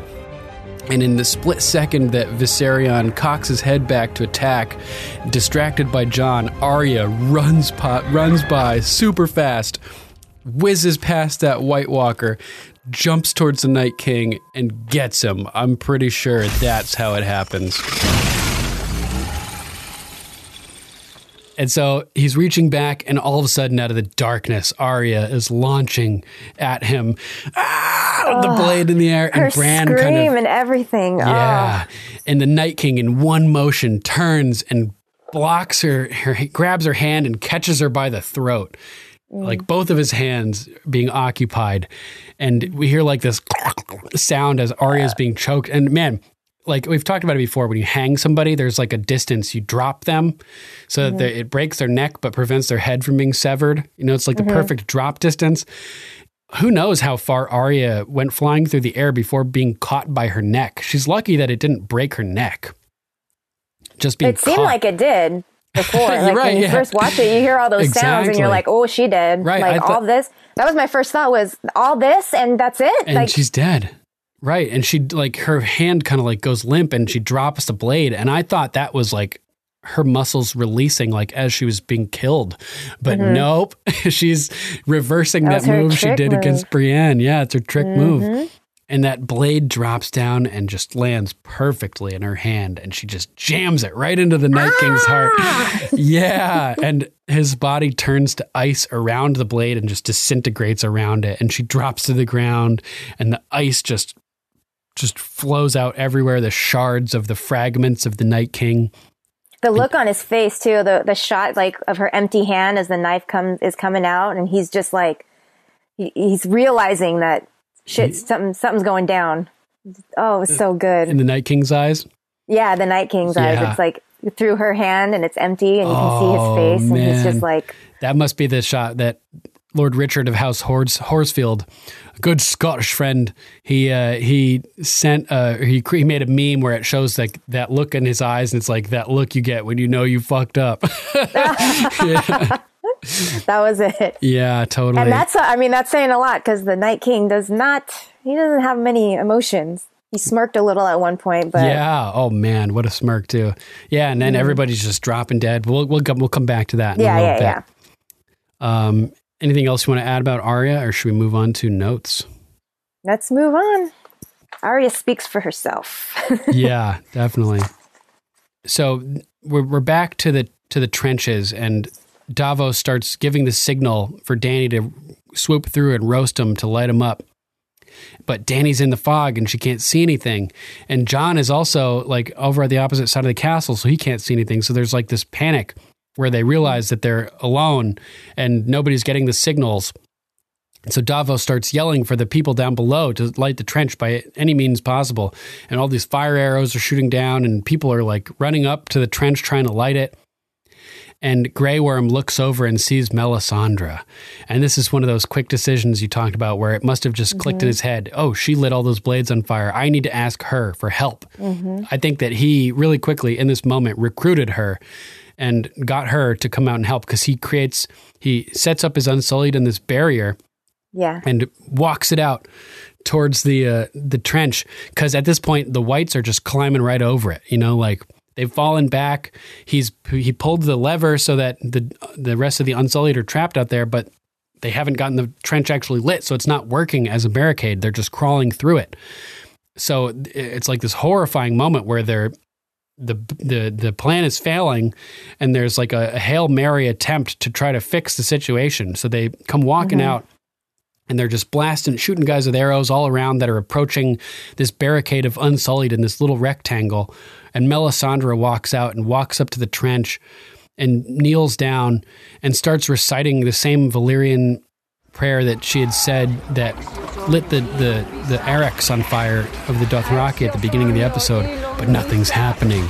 And she's saying it over and over, and nothing's happening, and people are dying all around her, and the dead are scrambling, and it's so intense. And she stops, and she looks to her right, and you see like all the dead, and then it cuts back to her, and she looks to her left, and you can see all the dead over there, and then it cuts back to her, and she starts getting more and more panicked, and she's like getting really agitated as she's like begging the prayer at this point. Her voice is all shaking and her eyes are kind of... Her eyes are bugged out. She looks horrified, and it was really effective to me because like we've seen her throughout all of these seasons, but she's never like had this panicked look per se. Like, yeah, she kind of freaked out when Shireen burned and nothing worked and she left. But here she looks terrified. She was full on panic. Yeah. Like, oh my God, the look on her face was horrifying. Just that look.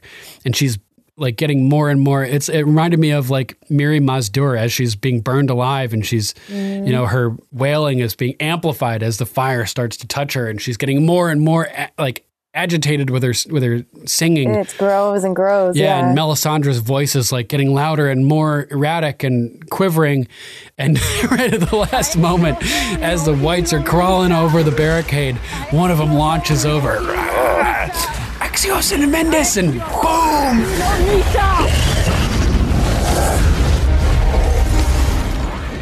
The trench lights up and just evaporates this white, like inches from her face.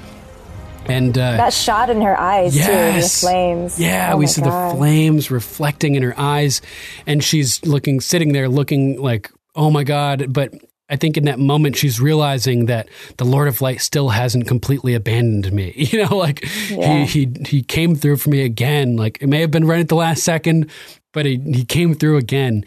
And the way that it was like a last second absolute desperation reminded me of the story that Thoros told of how he resurrected Beric.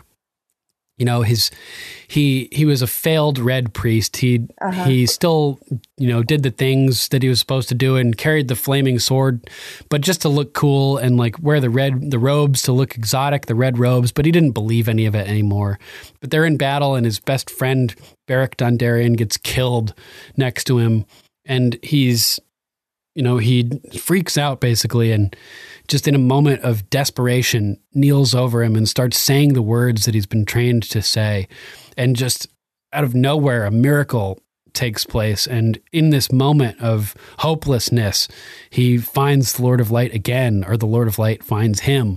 And it's kind of like that. It happened sort of with Melisandre when she was trying to resurrect Jon Snow too. Like, it didn't seem to work, and they were getting desperate, and then they all give up and lose hope, and then he comes back to life.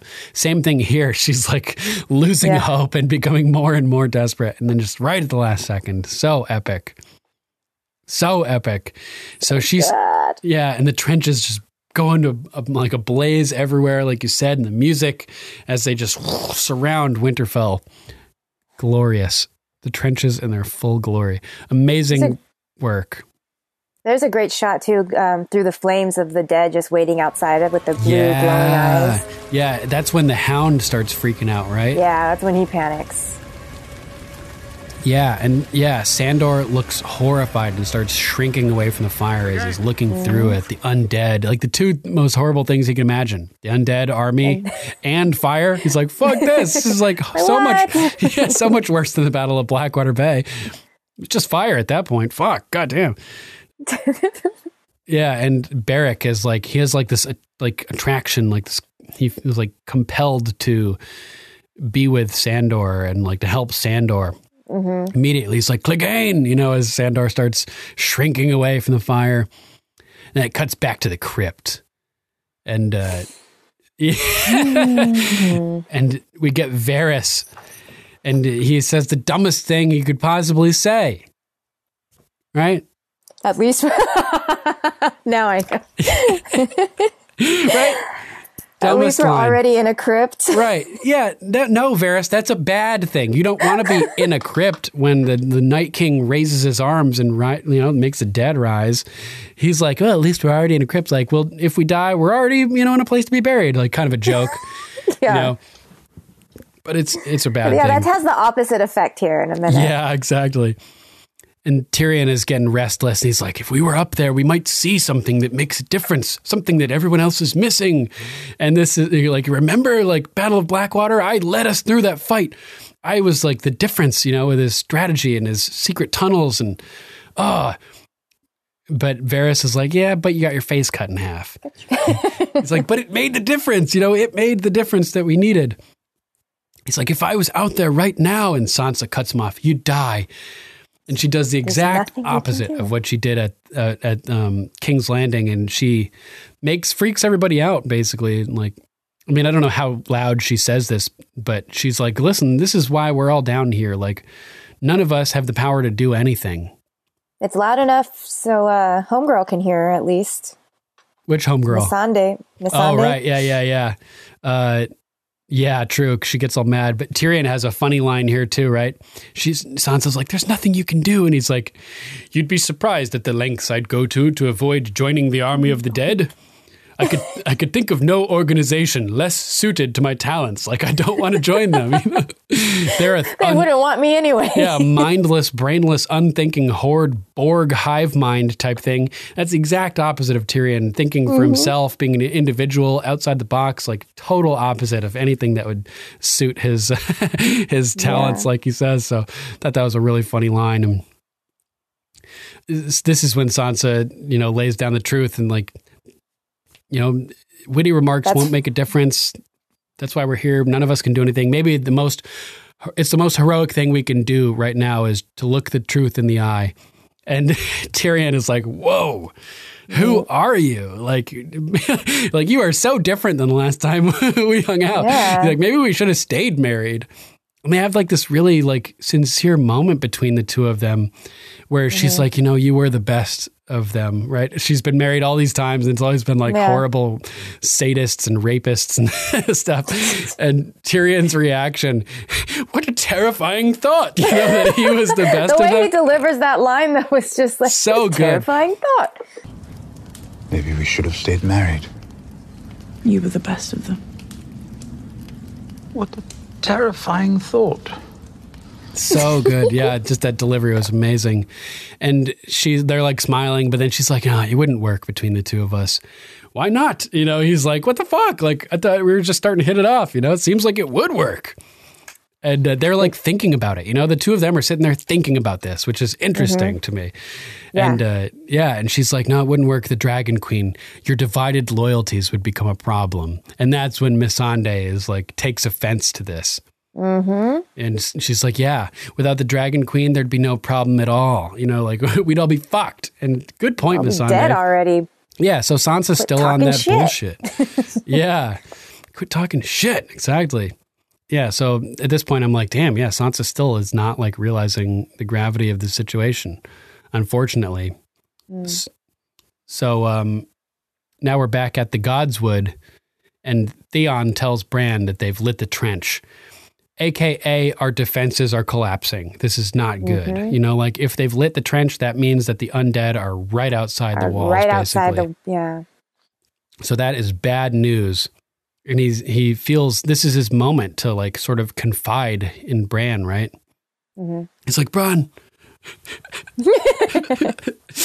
I just want you to know, I wish the things I did, and Bran cuts him off. Everything you did brought you to where you are now, where you belong, home. What a powerful moment between the two of them, right? Like he needed to hear that. Like, Theon has been needing that, validation for so long. Yeah, exactly. This is the final piece in his validation puzzle. Like Rickon isn't around to forgive Theon, but he got Sansa's forgiveness when he saved her or helped save her and give her the strength to escape Winterfell and Ramsay. Then he got Jon's forgiveness. Jon said, I can't forgive you for everything, but for what I can, I do.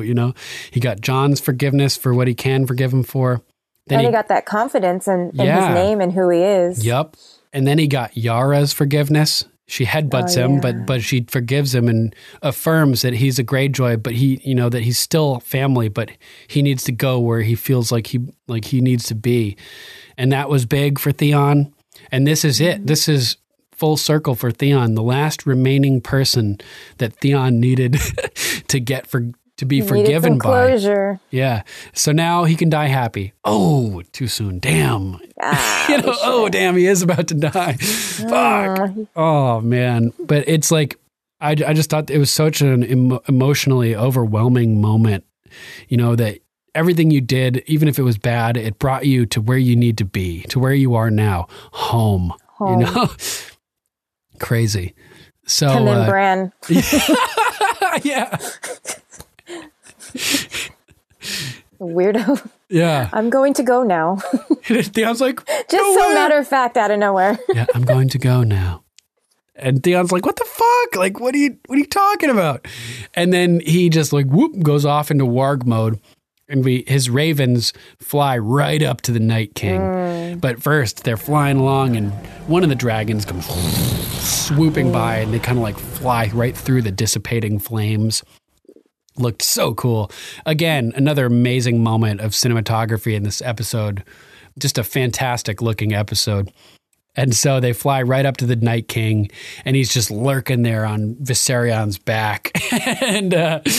We get this gnarly shot looking upwards at him, and he's like bouncing a little bit, and his face is blurry. And then into the foreground of the camera comes his hand as he reaches down. Were his eyes like warged? When I saw it the second time, it looked like his eyes were all warged like Bran's or something. Ooh, interesting. That freaked me out. I didn't catch that. It's entirely possible. He does seem to be able to tap into the Weirwood network as well, the ice Wi-Fi. So, yeah, it's possible. And at first I was like, what the fuck is he doing? Like, he does these hand gestures. Raising his arms makes the dead, do his rise. I guess pointing his hand like that just makes them do whatever he wants. So this is when the dead start like plopping themselves onto the fire barrier to create like a body mountain, pathway. Like a bridge thing. Yeah, body bridge. And I'm like, oh my God, this is hardcore. But that shot looking at the Night King with his hand in the foreground and his face all blurry was just like the most gangster shot. And the sound was all muffled and... Yeah, so good. Yes. So many just epic moments in this episode. So the body bridges are being formed by the whites as they're just piling onto each other and putting out the fire in little bits. And Davos like sees what's happening and he's like, fuck. Preparing everybody to like, man the walls or whatever they're yelling and getting all the archers ready. Yeah, man the walls. And Jon sees the Night King and launches on Rhaegal to go attack. And this just as the heroes are lining the battlements and the dead are breaching the trenches. And the dead start like climbing up on top of each other, World War Z style. Oh, yeah. Like just like I predicted, till they reach the top of the battlements of the walls of Winterfell. That is huge. Those are tall walls. I mean, in the show, they're not quite as tall as they are in the books, but it's still a fortress, It's a fortress, yeah. Yeah. And, everybody's, man the walls, they're coming, they're against the wall, fill the gaps. And they start climbing up and oh my God, they're like hitting the dragon glass that they have embedded at the battlements on the crenellations now and bursting into like just death and like disintegrating as they hit the top. And then all the fighters are poking them with their swords and the dragon glass too, just sending them tumbling down. Gendry had a good hit with his, just boom. Oh yeah, one guy gets dragged backwards down and like tumbles down the mountain of whites into the crowd, which is crazy. And he's like, it's so good. And just chaos is happening on top of the battlements. Gendry, it shows Gendry, and he's like holding his sword or his weapon, and he's kind of like going like this, like bouncing in anticipation. He's ready. Yeah, he's like just ready to fucking crack those guys as they start breaching the top of the walls. Jaime gets pinned up against the crenellation here with like three whites like all like gnashing at his face, and at the last second Brienne saves him, and then there's like an amazing moment. It reminded me of Kylo Ren and Rey in The Last Jedi, was it? Yeah, The Last Jedi, where Snoke is trying to like kill Rey, and he's got her like in like under force control, and Kylo Ren kills Snoke with a lightsaber, twists it on the chair, and then right. And Rey and Kylo Ren are back to back, fighting against all of Snoke's honor guard with their red outfits. These two guys. People who were like enemies at one point, now back to back, fighting to help each other and save each other, working together. Just like Jaime and Brienne, who were like adversaries at one point in time, now they're back to back, fighting with each other on top of the battlements against the dead. It's just so powerful. And they're There was a moment too when like you saw Sam out there freaking out, and Jorah grabs him and gets him out of the way. yeah. Like, Sam, So why many are moments. you here? You What? fucker, Yeah, get out of liability. here. You already cost us Ed. Just go to the Seriously. crypts. stay in the house, Carl. And and so like Jamie and Bran are back to back backlit, and they're just like a shadow pair fighting the undead around him, and it's just so beautiful. And then Sam is standing there on top of the walls, and the dead start just pouring out over the top at this one spot, and they break through the fence and just start dumping down into the courtyards. And they're running through the courtyards and coming upon those barriers, those barricades with the obsidian spikes embedded into them, and they're just disintegrating. Yeah, so cool. And the Hound is freaking out here. Again, we see him like, like, you know, with the fire like reflecting in his eyes and all this stuff in the background. And he's just shell-shocked, like zoned out, not even like comprehending anything. It's horrifying. Like, it's really sad. Like he's completely, He's just, yeah. like he couldn't move even if he wanted to. Yep.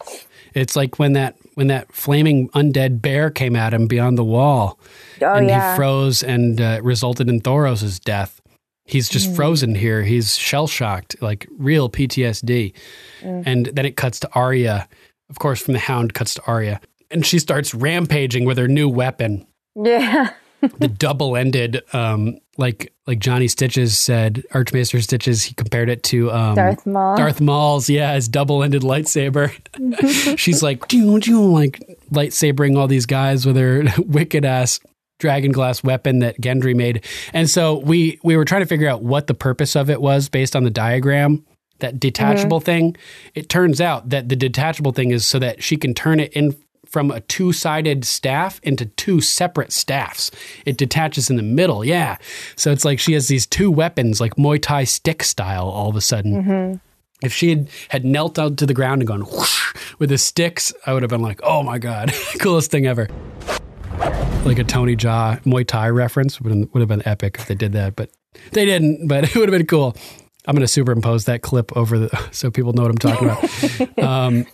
So she is just like, she's just going at it, and we get an upbeat symphonic version of Arya's music. You know, like that ascending mystical scale that we've gotten with various like different instrumentation, like almost like xylophone style. We've gotten it before. Now it's a full symphonic version. Dun, dun, dun, dun, dun. And like, I was like, wow, like this, we'd never heard it like that before. So it's like the full version of the song now. It's really intense to hear that after hearing the mystical, whimsical version so many times. Yeah. And she dispatches like a whole crew of whites, and with this like fantastic spinning move, and she's like, oh, and this pose. And then it like the focus goes from her to Davos, who had just like got to the bottom of the steps behind her. And he's just like, oh my God, just like amazed. He's a terrible fighter. He's not a fighter, but she's a fighter. And he's just like blown away that this little girl, this like little tiny girl is just so good. And then speaking of little tiny girls, it cuts to Lady Lyanna Mormont, legendary little Lady Lyanna Mormont, quadruple L. And she's like organizing down there still, doing her thing, fighting. And all of a sudden, boom, for the second time in a very short, relatively span of time, a giant busts through the front doors of Winterfell. One did it just like very recently at the Battle of the Bastards. Yeah. So Winterfell hasn't seen giants in thousands of years, if ever. Right. And then all of a sudden, within the span of like 2 months, two giants bust through the front door at Winterfell. Yeah. Just like crazy. So it comes busting through, and there's a hilarious shot of Lyanna Mormont kind of like staggering at an angle in shock as the giant comes through.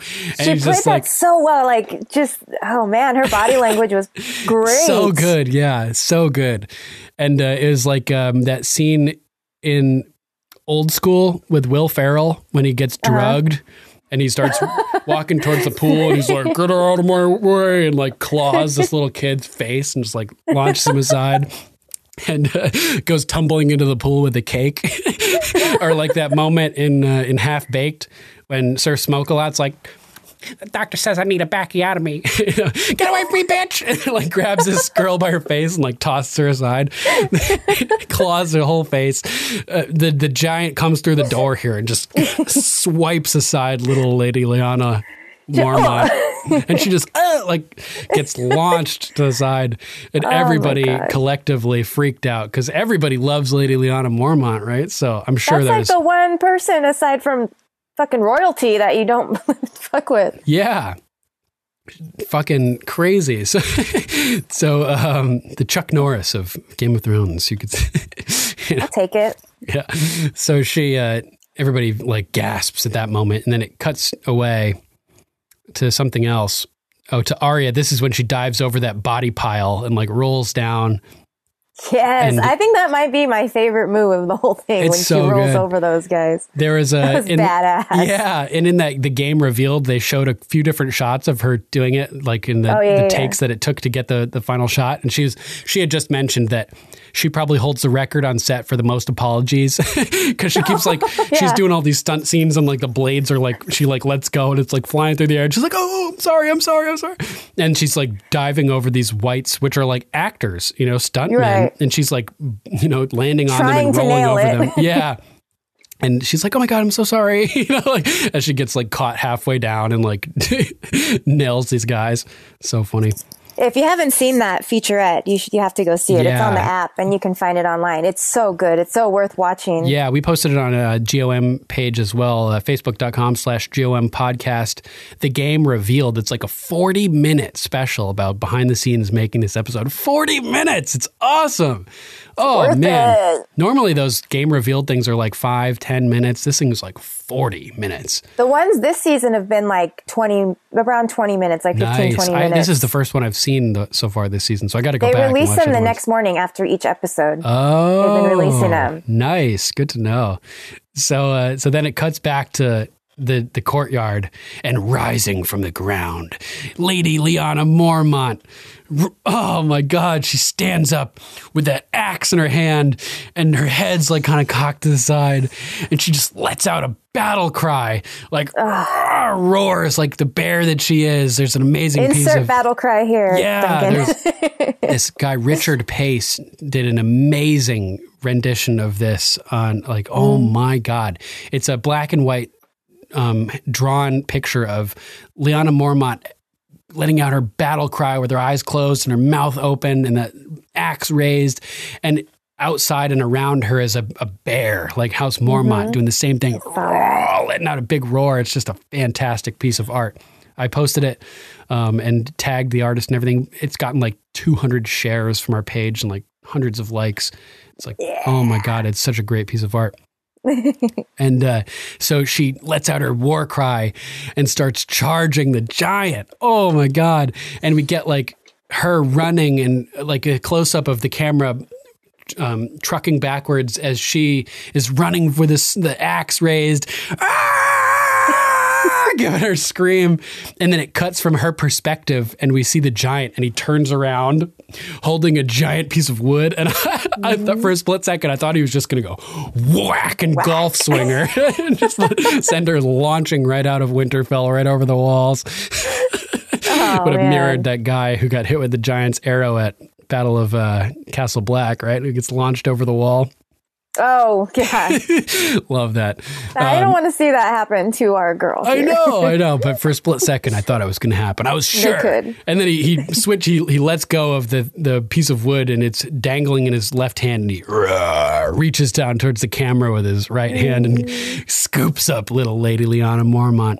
And he's lifting her up, and you can hear like her chest plate and everything starting to crunch, and like her torso is being crunched under the weight of this giant as he's squeezing her with his hand and like looking right at her, and like they're like making eye contact. And he it seems like he starts to like move her towards his face like he's going to eat her. Like he's going to bite her. And she must have dropped the axe because she reaches to her belt or something and just produces a dragon glass dagger out of nowhere and just slams it right in his eye. Oh, man. I was like, the coolest shit ever. And instantly the giant just, like you can see, like he stops, like his animation just goes away and just goes limp and just fucking choke slams Lyanna whack onto the ground as he falls. She did. Fuck.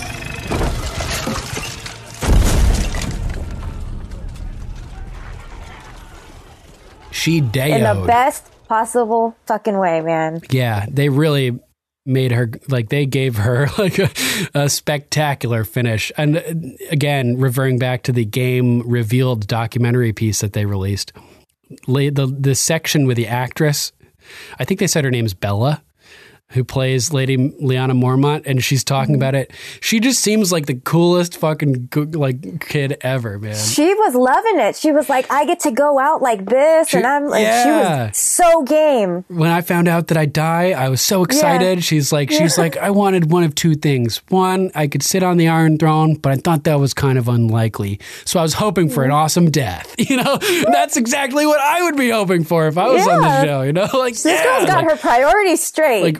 Rip me to shreds, you know, like make it like something cool, man.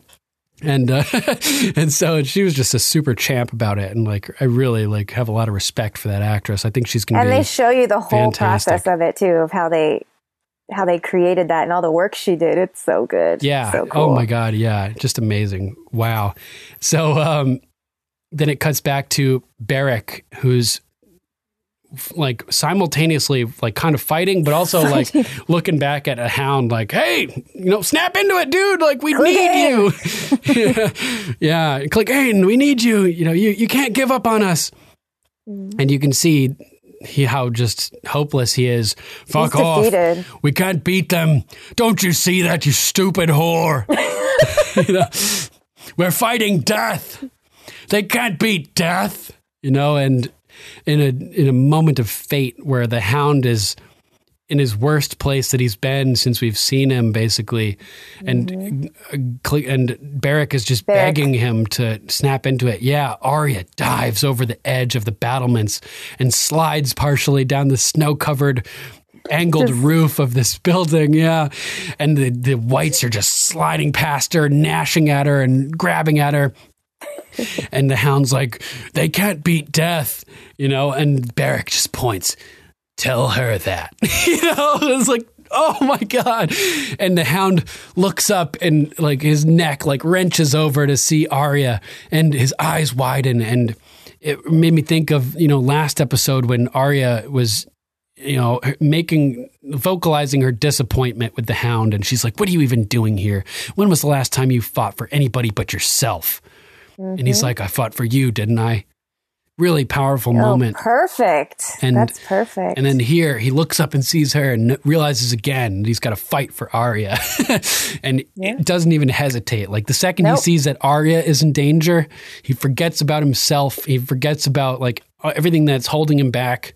And he realizes that he still has a purpose, that this girl that he cares about, that he's fought so hard to protect, that he died for, basically, is in danger again. And he has the opportunity to try to protect her.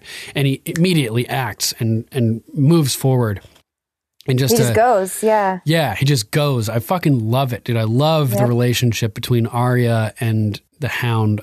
Me too. It's one of my most favorite duos from the show, for sure. Like I keep saying, we want that spin-off, the Arya and the Hound spin-off series, their adventures. You know, but before I want novellas like Dunk and Egg, just Arya and the Hound. Arya and the Hound. They're like such a cool combo, you know. They could totally do that. They were together for so long. Right. I could totally write some short stories about them. Come up with some webisodes or something, you know, just like 5-minute little like mini episodes of Arya and the Hound with just little things that they happened in between that cave with the Band of Brothers and the Red Wedding and the Eyrie. You know, there are so many things that could have happened. It'd be great. It'd be Emmy award winning. So at this point, we see Arya has crawled through the window on the slanted roof, and she ends up inside of the of Winterfell. But before we get to there, it cuts back to Dany and Jon as they're chasing the Night King. Rising through the fog, the Night King, you can see Viserion's tail like whipping through the fog behind, and they're chasing him, and they lose sight of him, and they come flying through the cloud cover into open air above. And it reminded me of, actually, it didn't remind me of anything, but it reminded other people of things, and they mentioned it, and now I know about it. So now it reminds me something, I don't remember this specific scene, something from How to Train Your Dragon, where people like on dragons go up through the cloud cover and they're like hovering for a second. Yeah. And then it's very like mystical and and we totally get that vibe here, you know. Yeah. But the cooler of the two references that Johnny Stitches mentioned this to me. There's a scene in the Michael Keaton version of Batman where it's just like this. You see the moon up in the sky and empty air and then the cloud cover and the circular shaped bat craft, like the bat plane thing that I know exactly what you're talking about. Comes flying up through the cloud cover and hovers right in front of the moon. You get that perfect bat logo symbol in the moon, and then it just drops right back downwards. Yeah. So that was like, I feel like Johnny Stitches nailed that. I feel like this has to be like a reference to that. And it's exactly one, so good. Yeah, thanks, Johnny. He sent me a video and everything. I'm going to put it over, superimpose it on this. But nice. They come flying through the cloud cover and the Night King is gone. And if he's gone, that means he dropped down and he's now behind you. You should know it immediately because you can see everything for miles around you the second you come out of that cloud cover. So turn around, but they don't realize that. They're like, huh, where is he? And all of a sudden he just like comes emerging through the cloud cover, launching blue flames at Dany. And Drogon takes off. That's so cool too, the way that, like we were saying, that just lick her barely, just licking on her, and like, oh my god, yeah, and she's panicking. Like you can see, Daenerys is freaking out. The look on her face, like full on. Her expressive eyebrows, full on Dany eyebrows, and she's like, like her face is all freaking out and everything, and Drogon is panicking himself, and Viserion is like comparable to Drogon in size at this point. It seems. Terrifyingly, and is potentially even more powerful now with the ice magic combined with the fire magic. And so he's shooting the fire at Drogon and Dany, and we get more epic close-ups of Viserion's face. Whoa, like amazing. Just like ripped. Yeah. I saw when his jaw got ripped off that time. I didn't notice it the first time. There was a shot when he was taken down the wall at the end of last season where it's like, and it's just like close up on his face as he's like going back and forth, and he's making this like weird clicking sound, and you get it again here as he's just like launching the flames. I wrote that down too. Yeah, it's super. Yeah, it's a really creepy sound.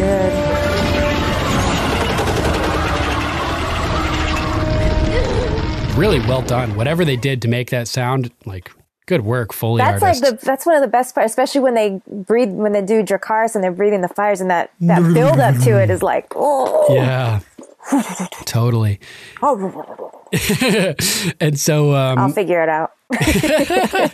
So the Night King like freaks her the fuck out. Dany is like freaked out, and as soon as she's like flying away and she's not like stopping anytime soon, the Night King like changes modes, and Viserion like tucks his wings in, and like that bat symbol, like that bat craft, the bat plane just dips straight downward and just free fall velocity, 9.1 meters per second cubed, just or is it 9.7? I don't know. I'm losing my random knowledge. But just free fall acceleration, just flying down through the clouds. And then Jon and Dany kind of like regroup above the cloud cover there again. And they're like, oh God, this is fucking. They're looking at each other like this is fucked. Like, I don't know, like if we're going to make it through this type thing. And then in tandem, they just both, like the dragons do the same thing. They just tuck their wings in, and it looks just like that bat logo. And they just descend through the fog. Oh my God, amazing. And just how the music too. The music is just like it adds to the intensity of it. You're just feeling so like like you're on a ride. So good. Amazing music all throughout this series. this has to win something. He has to.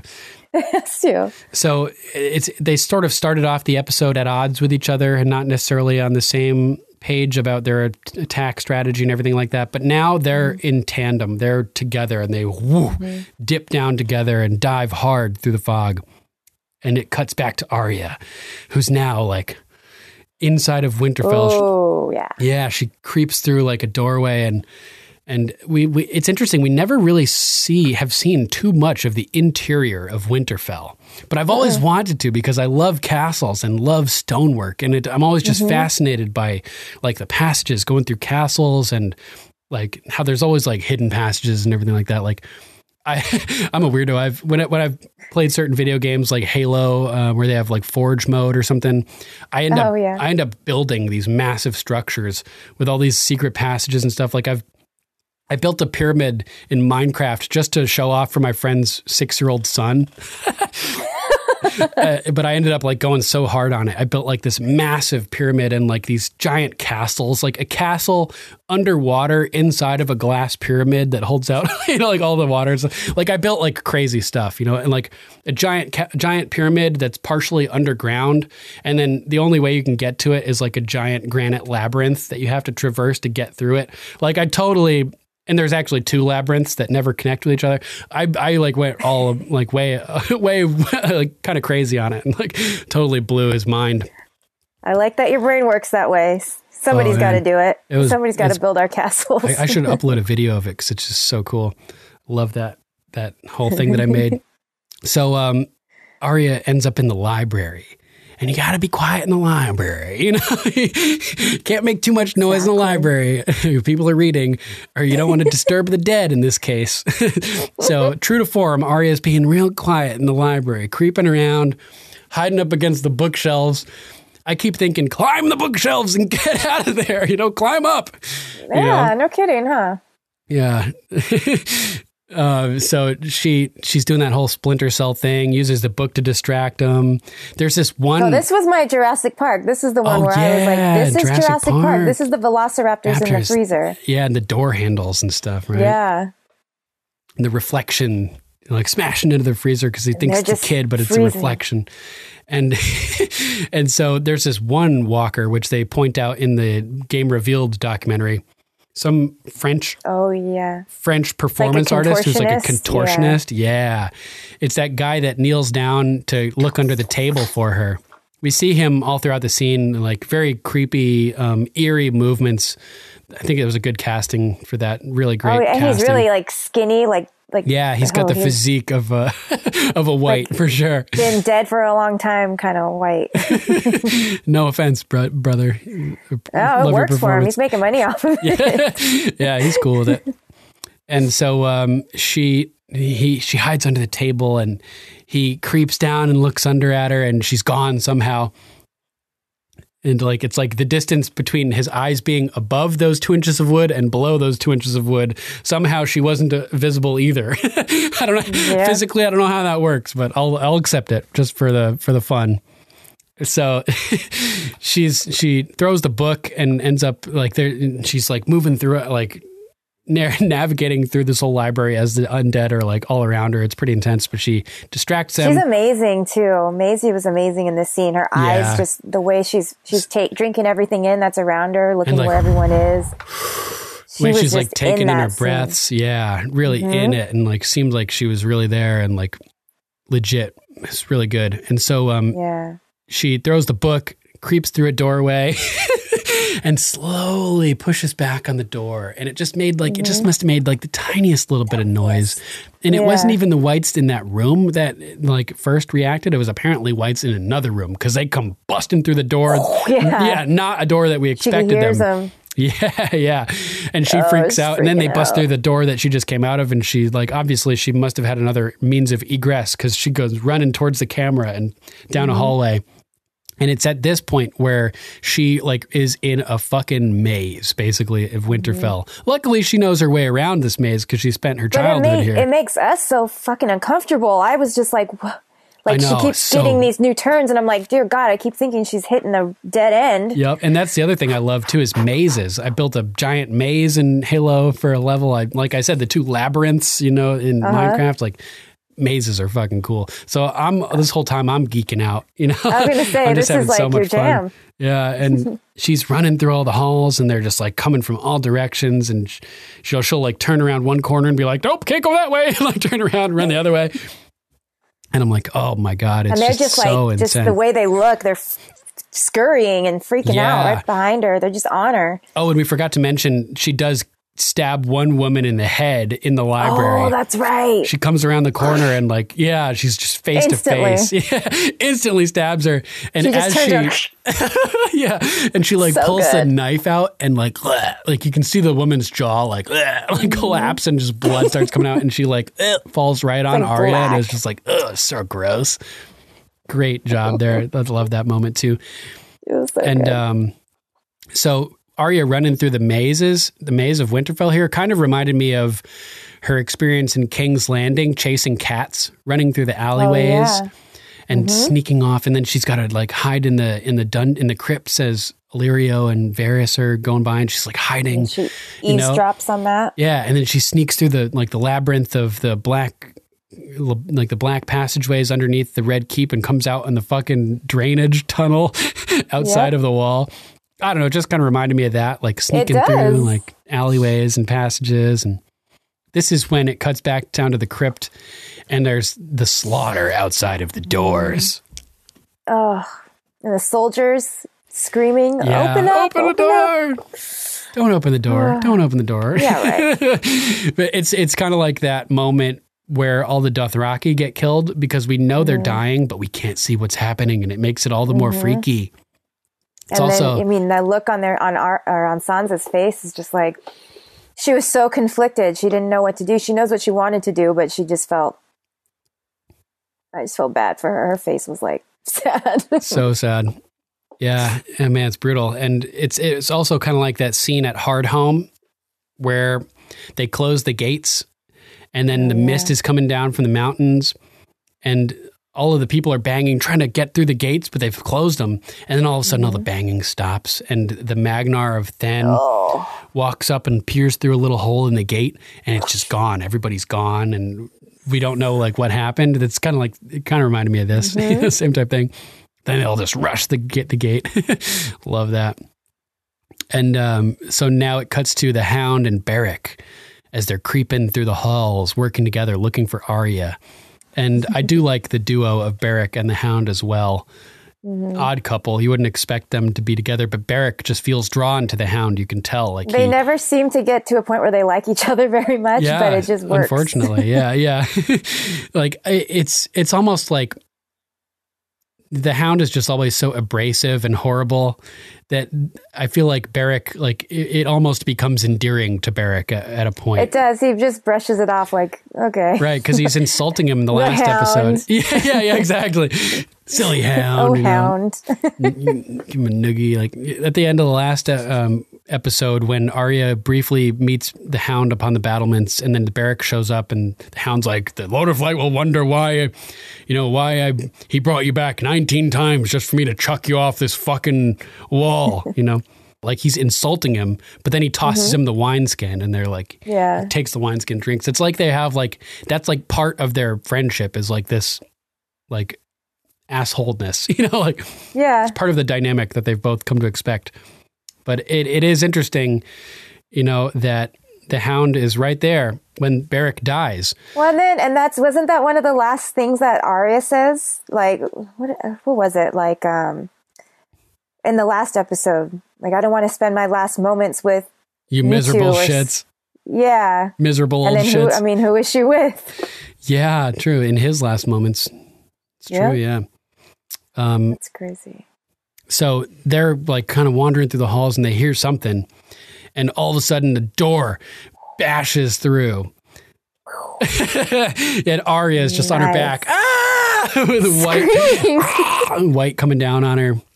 And Beric just instinctively takes his flaming sword and just throws it, and it boom, impales the white. Love it. Fucking gangster. That was so cool. That flaming sword flying through the air. And like, oh man, it was just so great. I mean, just how fast he did it too. He just instant. And man, what a dangerous move. That's a long blade. If that thing isn't pointing perfectly horizontally when it hits that white or gets to that point, it could have easily taken out Arya in the rotation as it's spinning, you know, like, so, he runs up and grabs her and like throws her to the Hound and immediately starts getting stabbed by the whites, like right through his armor and shit. And I'm like, oh my God, he's just getting repeatedly stabbed over and over.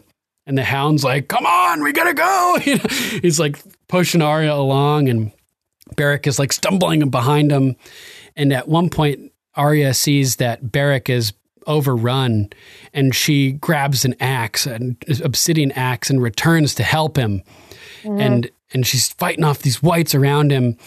And Beric is like momentarily free again. And he pushes her along and the Hound picks her up at this point and starts carrying her along. And as Beric is stumbling away, he has his Jesus moment where he starts holding like the walls and holding back the whites behind him. And he's got his arms outstretched to like Jesus on the cross and they're just stabbing him in the guts. Yeah. Just like Jesus being like impaled through the ribs, right? They're stabbing him right in the ribs as he's in the crucifix position. And I was just like, oh man, like right on, you know, like pretty on the head with that one, the imagery they're showing us, giving his life for the sins of Arya and the Hound, you know? For life. And so they come rushing into the great hall, and somehow Beric manages to catch up with them, and he just collapses into the room and just falls right over around the corner and is just in really rough shape, like imminently dying. Arya comes running around to him and kneels down. And before he can even get out a word, he starts like moving his mouth and just, you know, and just dies. And all of a sudden, the Hound and Arya realize as words ring out from behind them that Melisandre is in the same room. And she's like, the Lord brought him back for a purpose. Now that purpose has been served, right? And I've been saying all along that his purpose was going to be to save the Hound. Yep. And he did, not quite in the way that I predicted. I thought the Hound was going to die and Beric was going to pass his life to the Hound and resurrect him. But he did save the Hound here, and he did put his life on the line to save both Arya and the Hound, fulfilling the extent to largely my prophecy about Beric, that Beric was a placeholder for the Hound, you know? So he not only, it's like a dual function saving here. He saves Arya, who's going to kill the Night King, and he saves the Hound, who's probably going to have to kill the Mountain so that anybody can get anywhere near Cersei. You know? Yeah. That's the hope. Yeah, that is the hope for sure. Clegane Bowl 2019. Has to. Yeah. So I was interested by this too. You know, Melisandre sees things in the future. She's seen herself atop the battlements of Winterfell. She's seen that Arya would shut eyes, brown, green, blue. I wondered if Melisandre knew that she needed to be in this room for this moment, because she was just sitting there, just waiting for Arya, it seemed, right? So Arya shows up and she, you know, puts the Beric's death in perspective, and Arya turns to her and she's like, oh my God, like, I know you. And Mel's like, I know you. Right? Arya's like, you said we'd meet again. And here we are at the end of the world. I'm like, oh my God, this is so nuts. And Arya, again, bringing up what she said. She's like, you said I'd shut many eyes forever. You were right about that too. And this has to be good for Melisandre because she's been so wrong about so many things.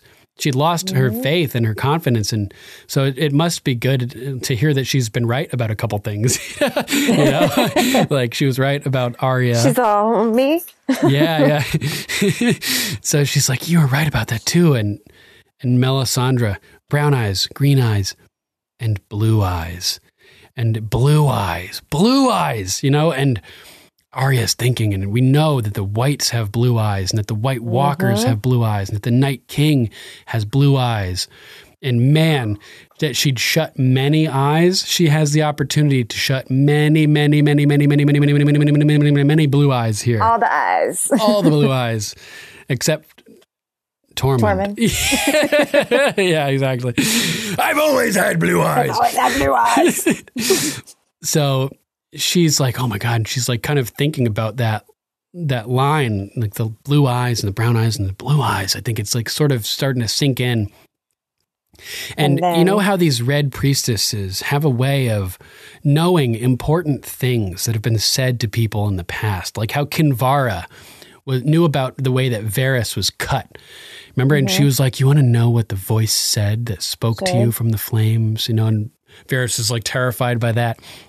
They know these things that they like shouldn't know, you know, or the way that Melisandre even had said to Jon, she mimicked Ygritte, and she was like, you know nothing, Jon Snow. When he turned down her advances on him, she's standing in the doorway and said that, and Jon was like, oh my God. So she kind of does the same thing to Arya here. Something that was said to Arya in an important moment that Melisandre shouldn't know anything about. She says, you know, there's this great moment. They're all like lined up in a V formation. Arya in the front, and Melisandre and the Hound behind, as they're waiting for the whites to break through this door, basically. And Melisandre says it. What do we say to the god of death? Not today. Not today, motherfucker. And so good. So good. So good.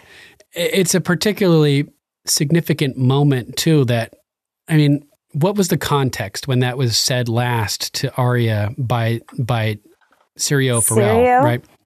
It's at a moment. Was that right? Yeah. It's when Syrio dies. Yeah. But it's at a moment where somebody is putting their life on the line to protect Arya, and they're telling her to get out of here and go like save yourself, do something else, go. So Melisandre says that. What did he say to the god of death? Not today. And it's like the same thing. She realizes that the Hound is going to be there fighting the people coming into the room, just the way that Syrio was there fighting Meryn Trant as he is giving her time to escape. She realizes that she needs to like get out of there and focus on her mission. Well, that's what she does. She knows the things that rouse the people when they need to be roused. Yep. She knew the line. She knew the line. And oh my God, it was just so intense that evoking Syrio Forel in this moment and bringing back Arya's sense of purpose and her training and reminding her what her goal is and what her mission is, and the mention of blue eyes that she can shut forever. Where she started. Yeah. And it's just all full circle, and goddamn, it's just like, it's all just so poignant, you know, like everything here is so important. And so Arya turns and starts walking off, and the Hound is like, what the hell's going on here? And they both turn like, where is she going? And she starts running as she like, as everything is solidifying and codifying in her mind, and she's realizing what she needs to do. She's putting it together. And the music starts to swell, and then it cuts to Theon as he's fending off attackers for Bran. And or he's about to, at least. All the whites, he's rallying the Ironborn and telling them, make every shot count. And there's this overhead shot as whites just come rushing Theon, and you see him launch a fire arrow into one white, but they're like so close on him. It's like I don't know how he survived. Movie magic. Those arrows were badass too. They like the little sparks, the blue sparks that flew every time he shot at someone. Nice. I missed that. Cool. I'll have to look. Yeah, there's like these little blue sparks that come out like it's affecting them, and they're sick. So cool. So this is when it cuts back to the Night King as he decides to descend on Winterfell, finally. And he swoops down and just blasts with the Viserion on a massive hole through the wall, and one of the Winterfell's towers just destroys it and comes flying through. And all of a sudden, Rhaegal is on him, and Jon is on him, and there's a dragon fight in midair. God. And the dragons are slashing at each other with their claws, and it's this is where they, oh God, it's so hard to tell, like, who's hitting who and who's injured, right? Yeah, everyone's scratching at each other. That's what I remember. Yeah, scratching and biting. And at one point, Viserion literally bites Jon's cloak off of his back. Yeah. He bites and it comes ripping off. And I was like, oh my God, that was a close call. Like inches, if he was close enough to bite the fur, but not Jon. Not Jon, Inches. Millimeters, you know? And I'm like, oh my God, this is just insane as they're fighting in midair. Too close. And tumbling and biting each other. And Rhaegal bites Viserion's head and rips half of his face off, like you mentioned. And I was like rewinding like to see who was who was hurting who, and just so vicious. And then out of nowhere, Dany and Drogon come swooping in, and Drogon's landing gear, his legs come out and just pluck the Night King like right off of Viserion's back. And just like Bran fell from the tower or Jaime sank into the Blackwater Rush, the Night King just falls back, sinks through the air calmly with like, you know, it's so like he's done eerie. it a billion times. Right. And Drogon continues to savage Viserion as Rhaegal goes screaming and landing to the ground, and it's just horrifying as he's like in pain and it's running as he lands and just collapses into the ground, and Jon comes tumbling off. And oh my God. And Dany and... I mean, he rolls far. Like who, Drogon or Jon? Yeah, totally. I was like, Jesus. Yeah, and Drogon and Viserion and Dany are in like a death spiral as they're like, the dragons are like intertangled, tumbling through the sky, wrapped up in each other. And Drogon is just biting on Viserion's neck. Like he's just got his neck like locked in between his jaws. And I'm like, oh my God, this is insane. And I feel like, I think I noticed that Rhaegal even had like tears in his wings, kind of like the undead dragon. I think he did, yeah. He looked very like badly injured, which is never good to see. And so Dany, something happened. We don't see what happens between Drogon and Viserion, but Viserion must escape and ride off, because next we see is Dany hovering, and she descends over the top of the Night King, and the Night King's just standing there, and we're like, oh my God, this is happening, right? They had asked if he would be killed, but if he could be killed by Dragonfire just in the past episode, right? 1 or 2 episodes ago. And Dany just looks down at him, and they make eye contact, and she just says it, Dracarys. And Drogon just unleashes massive gout of fire and just engulfs the Night King.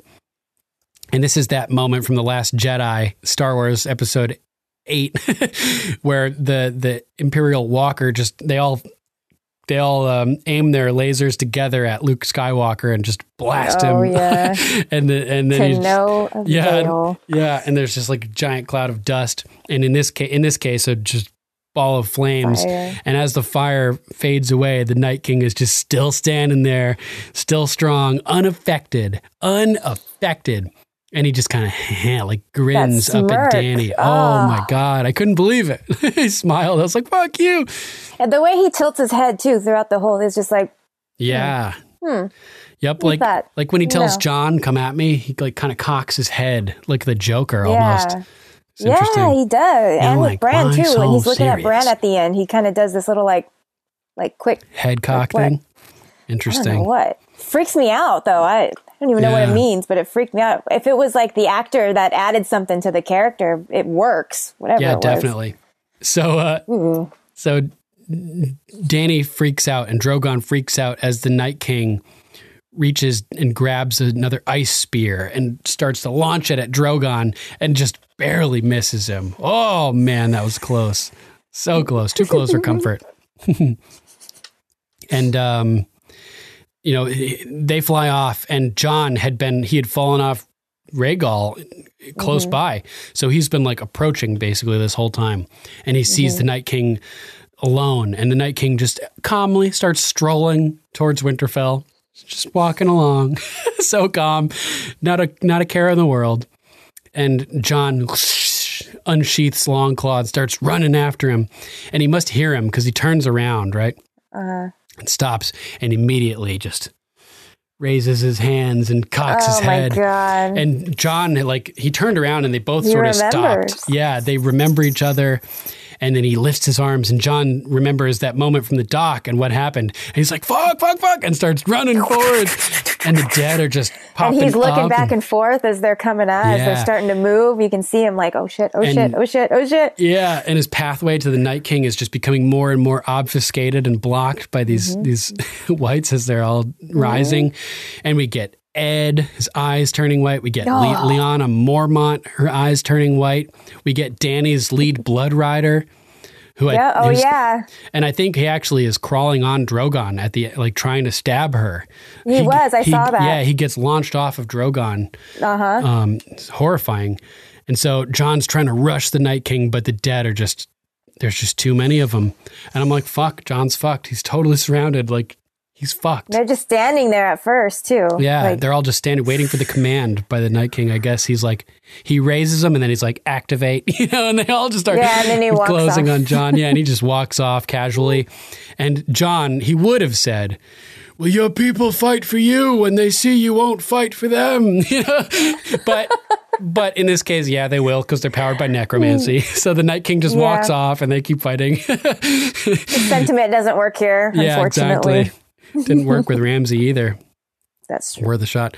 But Jamie is fighting in the courtyard and stops as the dead all start to rise around him. And everybody's like, oh my God, like, no, this can't be Everyone's happening. like fucking like, oh my God, are you Like, kidding we me? just killed all these people. And now our friends are with them? God damn. This is And the they worst. just look spent. They look so spent, man. They just Yeah. look like, And it's- like there's no way. Right. There's no way. And it's like people who they were just fighting with are now fighting against them. I just killed you. Yeah, or like we You just got killed. We were just working together, yeah, and now like they're fighting. And the White Walkers that were out by the woods when John tried to burn them before, but got interrupted by the fog. They're all walking towards Winterfell in a V formation Strolling now, in. in the Mighty Ducks formation, strolling in. And this is when the dead start to stick their hands through the walls of the crypts. And who sees it first? I think it's Gilly. Gilly, yeah, or the little girl, one of them. Gilly's like, what the fuck? I think it was Gilly. Yeah, I think it was She's just Gilly. And all these dead just start coming out, and it's just not good. And this, like, John is being swamped by all those whites, and all of a sudden, Drogon Ex Machina appears out of nowhere and starts roasting all of the whites around John. And, oh man, it's like he's just sitting there, parked on the ground, just roasting all around him. And he stops for a second, and it's just like that whole area all around John is just scorched earth. I'm talking scorched earth, motherfucker. I am talking scorched earth, motherfucker. And we are Flaming Dragon. Tropic Thunder. And Tom Cruise. And John's like, Bran. He tells Dany, like, I got to go to Bran. And she's like, go. She should have been like, hop on, I'll fly you there. But, you know, aside from yeah, you can't He's make trying things to too be the easy. hero this whole episode. He's like, it's me. I'm the hero. I'm the hero. Right. I liked how they sort of like played on, like joked about that in the game revealed thing too. He was like, it was supposed to be me who killed the Night King. Stupid Arya did it. Kid's all mad about it. They're talking to Maisie, and she's like, oh yeah, I found out. I was so excited. I don't know what John thinks. I'm sure he likes it or something. Yeah, and it she cuts to was John. like, I'm just glad it was me and not John. Or me and not Kit or something. Yeah. So funny. He cut to Kit. He's like, it was supposed to be me. I was the one that was supposed to. I'm pissed I didn't get to kill him. Totally. So Dany and Drogon are sitting there for some reason after John goes running off. And I'm thinking, take off. You know, why are you just sitting there? And Dany's just sitting there casually, and we get a shot of like whites approaching from behind Drogon, and his tail kind of flicks him. And I thought, yeah, oh, cool. and then she's not even paying attention. Yeah, she's not even paying attention. You can see him like climbing up as she's just sitting there. I thought, remember how at the loot train battle, Drogon just like whack destroyed the scorpion. Fuck this thing. Yeah, with his tail Fuck just this wagon. smashed it. Fuck that wagon. I thought he was going to do that and just like whack, destroy all these whites with his tail. But he was kind of distracted too, I guess, and didn't realize they were all approaching him. And before they know it, Drogon is just being covered in whites. just stabbing. Terrifying. And they're just shanking him left and right. And you can hear him squealing in pain. Oh, it's so like horrible. And Danny is like fucked. I'm like, oh my God. Like I legit thought Danny was about to die here. Like I thought she this just was it, saved too. John. I thought that was done. Yeah, I thought she was going to die. She saved John. She's about to get killed because Drogon can't take off. And these whites are just all over. We get that Blood Rider who's trying to stab her, like near miss, and gets launched off back to the ground. And Danny gets launched off herself and falls to the ground just like Jorah. Yeah, Drogon's like... he like shakes him off. Yeah, shaking his body, and like he ends up taking off into the air, and all of those whites are like clinging on to him as he's rising into the sky and flapping his wings, and he's just shaking himself, trying to get them off. Good thing Danny managed to get off of him before that, because she definitely would have gotten shaken off as he's trying to shake off all those things, you know? And it kind of made me think of the battle at Hardhome when the giant comes busting out of that hut and all of the whites are climbing all over him. And he's like picking them off and throwing them. Totally foreshadowing Drogon being swamped by whites at this point. And they're just crawling. The CGI all over on that him. was amazing too. Just the way his skin Yeah. like moved on his body. Incredible. It was like, it's so real. I know. Like, I don't Like, know how anybody's ever going to surpass what they've accomplished with this show. With CGI. The attention to the detail that they have with these dragons is like, they love these dragons. Like they put a lot of love into them. I'm so glad. Yeah, definitely. A lot of love. I'm glad that's where a lot of the budget went, because it makes all the difference just in little things like that. Just the way the skin moved on his body was like, totally. So I was like, oh my God, she's going to die. Here she's alone. Drogon has abandoned her, just trying to save his own skin. And like, oh, what the fuck, dude? Like, holy shit. I could not believe it, as Danny is left alone outside of the trench, outside of the walls, with nobody nothing. there to help her, and nothing. And whites are just enclosing all around her, and she's like scrambling backwards on the ground as they're like approaching. And all of a sudden, Jorah, out of nowhere, the Heartsbane just cuts down whites that are going for her. And I'm like, oh, thank you. Thank you. Like, after everything, like we talked about before, everything that Jorah has gone through is leading up to this, where he can be there to save Danny when it counts. Everything he's gone through is leading up to this moment, putting his life on the line to save her. That's all he's ever wanted to do, is fight and die if necessary for his Khaleesi. And live if necessary. And live if necessary. Yeah, awesome. I like that. I haven't given you permission to leave. You will go find a cure. Yeah. And he is just going all out to save Danny here, fighting his last little bit of everything. He keeps getting stabbed and slashed, and he's like stuck on his knees at one point, and he's fighting from his knees, and we don't get the death quite yet. It cuts back to Jon as he begins to traverse the courtyard, one of the courtyards at Winterfell. And as he's walking through, whites are just spilling over the edges of the walls. Like if you're like taking a cup of water and like holding it, pulling it down underneath the water until the water just starts like spilling into the cup. It's that type of phenomenon where they're just dumping in around the edges all over the place. And he's leaving everyone. He has to he sees everyone fighting. Everyone's in their own little battle. Yeah, and they're all like, Sam. all of our heroes are like standing on mountains of corpses, just fighting to live at this point, just trying to stay alive. And just fighting the next one that's in front of them. Yeah, totally. And yeah, my heart shatters as Jon sees Sam, but has to leave him to go for Bran. I couldn't believe it. I was like yelling at my TV, like, you have to save Sam. You can't leave Sam, freaking out. And he realizes that he only has one path to go, and he cuts through this like covered walkway, and all these whites are like falling through the ceiling around him.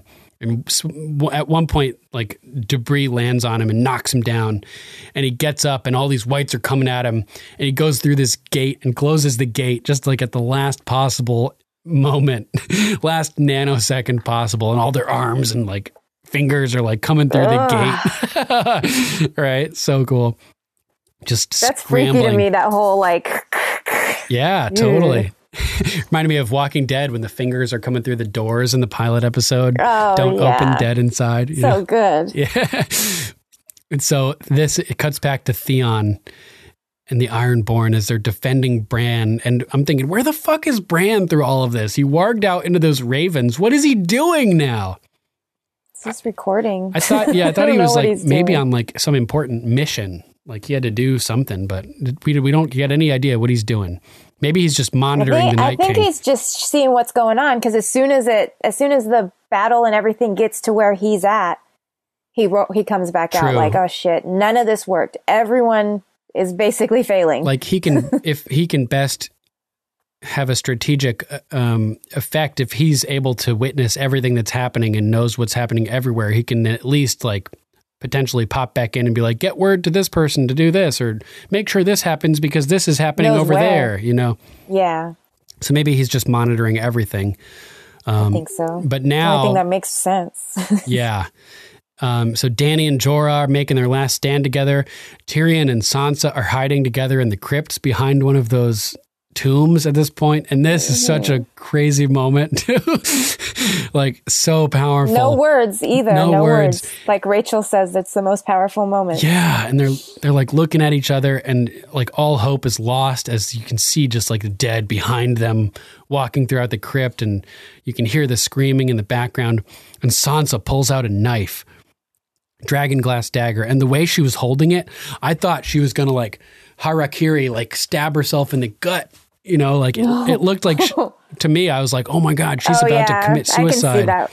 Like Cersei in the throne room before like somebody else can kill her, at least she can kill herself, you know? And like, I was like, oh my God, Sansa's about to kill herself. And that's when Tyrion, like, she makes it clear, like, we need to fight, you know? And that's when Tyrion like pulls out his own knife, but he takes her hand, and like, they have this, like this beautiful moment where they're looking each other in the eyes, and he kisses her hand. And it's just like, oh my God, this is so crazy. Like if they survive this, how could they not end up a couple at this point? You know what I mean? They have to be a couple. They after have this. love for each other. You know it. Yeah. It's there. So, and then like Tyrion decides to make the first move, and he like lets out a breath and turns and runs around the corner. And I was like, no, I was sure Tyrion was going to die at this point, putting himself on This the is where line. This is where we get that great transition too. The Tyrion to Jon as he turns the corner, and then Jon comes out. Oh, nice. Yeah, I didn't catch So that. good. You will now. Yeah, I'll pay more attention next time. And so, yeah, like based on our theorizing about Tyrion being in the crypts and the dead rising in the crypts, I thought for sure Tyrion was a goner here when he runs out to try to, you know, clear the way for Sansa or whatever. I was like, fuck. And this is when... Well, because it looked like they couldn't get through that. It looked like it was just chaos down there. Yeah. And from our perspective. Right. Like, they had the perfect hiding spot. They should have just stayed there. Why even That's what I move? was thinking. Just stay there. Yeah. So then it cuts out to Jon running into the courtyard, and Viserion lands on the wall, berserking like erratically, and flames just spilling from all the holes ripped in his face and his neck and his body, just oozing out everywhere. And Jorah cuts back, and he's just being stabbed over and over and slashed, and like just fighting desperately to protect his Khaleesi. I will cry. Like I'm not even watching the episode, and just thinking about it makes me want to cry. Yeah, same here, man. And people are falling in the crypts. You know, little girls are being killed and dragged into the darkness by whites. And Tyrion comes running around the corner and hides in an alcove. And it just so happens that Varys is hiding in that alcove with children and the elderly. And, oh man, I did not like seeing Varys being helpless either. It made me feel really uncomfortable seeing Varys sitting there without being able to do anything. And just kind of like, yeah, he looked this look in his pained. face, yeah, it was really rough. Like, I like Varys, you know, I didn't want to see him die. Yeah. And this is when that music comes in that sounds like the alternate version of The Light of the Seven from that Septive Baelor explosion episode, piano and everything. And Jon is trying to get through the courtyard and being narrowly missed by the flames. Trying to go Looks like he was trying to go through or go like trying to find all these different ways to get through. Just any way to get past Viserion. And the Night King is in the Godswood now as the music gets real dark and real dire.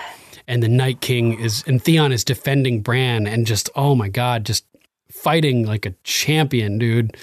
Arrows and I think at this point he's still got his arrows, but. Oh yeah. And then remember he reaches down and then. Yeah. Oh yeah. Yeah. He reaches for an arrow, realizes that there's none left and starts using his bow. And then he gets a spear. And at this point he has the spear and he's just taking down all these guys and like, somebody's like a white's about to kill him from like over the top and he like, stabs up into him and kills him. Yeah. And all of a sudden, like there's nobody else that's attacking Theon. He's killed all of them, except he hasn't. Now they're just all standing in a circle surrounding Bran, just waiting because the Night King is here. And the music's all crazy and the whites start separating and you can see the Night King standing there in the distance and he walks up and like sort of stops at the edge of the crowd. And this is when Bran wakes up. And the Night King pauses here, almost as if to let Bran and Theon address each other quickly before the battle ensues. And much as the Red Viper of Dorne paused and didn't finish off the mountain when he should have, the Night King pauses here and doesn't finish off Bran. And this pause, this hesitation is what gives Arya the time to get here and to take him out. Mm-hmm. So the Night King, for some reason, didn't just walk right up to Bran and finish him and left like, it was like almost like a moment of chivalry. He was like studying him or something, because that's when he kind of cocks his head a little. He kind of is looking at him and he kind of cocks his head a little tiny bit. And it's like he was studying him, or it's like they were making an agreement with each other, like this is how this is going to go down or something. I think that's after, because Theon's still alive where I'm talking about. Oh, that's right. So he's pausing, waiting. Yeah, because Theon hasn't gotten killed yet. Yeah. It's like Arthur Dane. There's famous stories where he's fighting the Smiling Knight or something, and he keeps breaking this guy's swords over and over and pausing to let the fighter retrieve another sword to fight with, because it's the honorable thing to do. You don't want to kill your enemy when they're disarmed. You want it to be a fair fight. Like a knight will fight with chivalry. So the Night King pauses here and lets Bran and Theon talk to each other. And it was almost like a moment of chivalry from the Night King, where he's like observing this like tradition of respect among fighters, which was really interesting to me. And then Theon, this is the moment between Theon and Bran, right? Where Bran tells him, as if like he couldn't die happy enough with Bran's forgiveness. Now Bran like tells him, Theon, you're a good man. Thank you. And it's like, oh my God, like everything is leading to this moment. And Theon turns and nods at the Night King and gives the Night King, okay, it's time to fight. And that like chivalry, the Night King steps forward at that moment to fight. And what the fuck was Theon thinking here? Like, what could he have possibly thought was gonna he was gonna win with his little dragon glass? Well, I mean, spear, whatever it was. Maybe he could have won with the dragon glass spear, but he points it right at him, runs at him, and runs from however telegraphing the whole time, I'm going to thrust this at you. I'm going to thrust this at you. I'm going to thrust this at and all the Night King has to do is just parry it. And he just grabs it and snaps it with his hand and then just brutally stabs right through Theon's gut. And just like, the metal pokes out of his armored back plate and it's just like dripping blood and just drops to the ground. And woof, Theon is probably a goner at this point. Terrible charging attack. And Bran is now defenseless. There is nobody between, There's nobody between Bran and the Night King right now. Nobody between the Night King and Bran, I should say, as the Night King slowly starts moving again towards Bran. Oh my God. Much like Hodor. Much like Hodor protected Bran for just long enough so that Mira could get him to Benjen And that was Hodor's mission, just keeping him alive just that long. Theon protects Bran for just long enough so that Arya can swoop in to finish him off. Theon's mission is just to keep Bran alive just long enough for Arya to show up. You know, so I thought that was like sort of poetic, how all these people are just like just keeping Bran alive long enough, you know? Yeah. That's all it is. Everyone just had this purpose and everyone did it like to the T, the way they were supposed to. It's insane the way they wrote this. Totally. And so it cuts back to Jorah, who's on his knees. And somehow, Jorah manages to rise to his feet to continue to fight for his Khaleesi. And I'm just it's his love for Khaleesi. Oh my God. Like, yeah. Powering him, powered by love. And I'm just like, oh my God, just the sheer will to protect Daenerys is so powerful coming from Jorah. It's amazing. And the Night King's getting even closer to Bran, and Jon is desperately trying to pass Viserion, and Jon decides to make a Hail Mary and try to traverse the courtyard, like I mentioned before, and faces off with Viserion, and so stupidly, like he's just about to get shredded, just fucking shredded. And this is the moment where all of a sudden, out of nowhere, as Bran and the Night King make eye contact and he reaches back, the White Walker's hair wisps, Arya flies in out of nowhere, and just boom! The Night King, ding dong, the Night King is dead. Yeah, that drop move. That is the move. Wow. So epic. Epic. You got it. And it's fitting for the Arya, an agent of the many-faced god, to strike the final blow to the Night King, considering that he's basically undoing all the many-faced god's work. Like I said, resurrecting all these people. Interestingly, though, now it's like the prince that was promised. The whole concept of the prince that was promised is just like blown out the window. Like apparently that it never mattered. It's like those things that. Like one of the things that George R. Martin likes to do with his books is he includes prophecies, but he makes them so that they're unreliable. People can work their whole lives based on a prophecy and then it doesn't happen. Like Rhaegar thinks for his whole life that he's the prince that was promised. And then he thinks that it's his son, it's his prince that was promised. But then like the whole thing falls apart and Rhaegar is killed and everybody dies. And Aegon, little Aegon is dashed against the wall.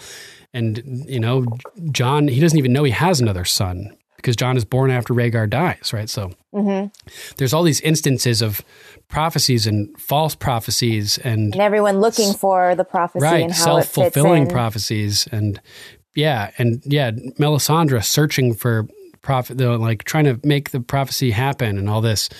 And it's just interesting, like, I guess the prince that was promised, or some of these prophecies, they're just false. They're just fever dreams, essentially. They're not real, I guess. And that's interesting, just the way things work out like that sometimes, I still want to see how the rest of everything, you just never know. You never know how the rest of the episodes are going to pan everything out. Right. Just want to see the full picture.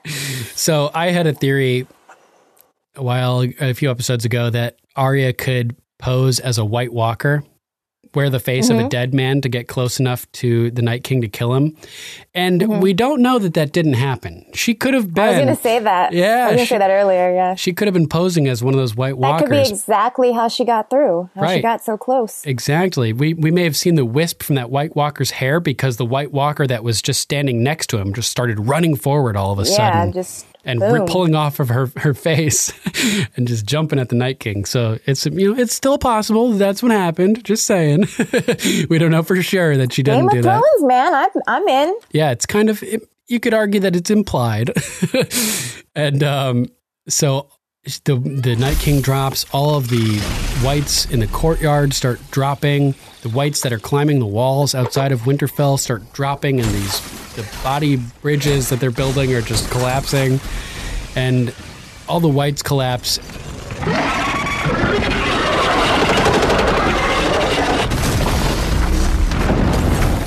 And now that Khaleesi is safe, Jorah collapses as well. And in true Game of Thrones fashion, he doesn't manage to even get out a simple I love you or Khaleesi or anything, just like Beric Dondarrion. Dany closes on him in tears, sobbing, and he dies before he can utter a single word, having completed his mission. I think in peace, you know. Kills me. And I then know, it's the so part sad. that kills me is Drogon when he comes Oh my down. God. Yeah, because Drogon, since the day Drogon was born, Jorah was a fixture in his life. He knew Jorah, you know, better than most people. So he sensed that, and he senses Dany and how destroyed she is, and so he's like, it's just so the way they did that was beautiful, and it's destroying me right now. I know. Thinking about it. He lands and boom, and wraps his head around and kind of cradles pulls his them. wing around, and it's like almost like hugging them without touching them, but protecting them from anything that could be around. And he like, his head like goes down, and you can tell that even Drogon is sad, you know? Yeah. It's so sad. So it's pretty poetic that the cat's paw dagger was originally assigned to kill Bran, but ends up coming full circle and saving his life with Arya. It's also poetic that he gave it to Arya when he was first reunited with her. Right away, in the Godswood, at this tree. And here it is, back with her to defend him at this tree when he needs it. And it's interesting also, Littlefinger may have been the one who initially put this dagger in play. It was his dagger, as far as we know, right? So in a way, this victory would have been impossible without Littlefinger. That fucking Littlefinger. Littlefinger saving the day from the grave by Peter fucking Baelish. Right? That was so funny. Like this, maybe the best thing he ever did was introducing this dagger to the to the play. Littlefinger being Littlefinger ended up saving the day. Like without Littlefinger, the Night King would have won. There would have not been chaos. No ladder. Yeah. Yeah. It's, in a way, this victory would have been impossible without Littlefinger. Hilariously. So the Hound and Melisandre emerge from the Great Hall, and the Hound kind of like, it's like, oh my God, what is happening? And he's like, looks kind of like exhausted, like leaning on his big ass axe that he's got. And Melisandre just like goes straight out. Like she just walks right out past the walls, past the corpses and the bodies.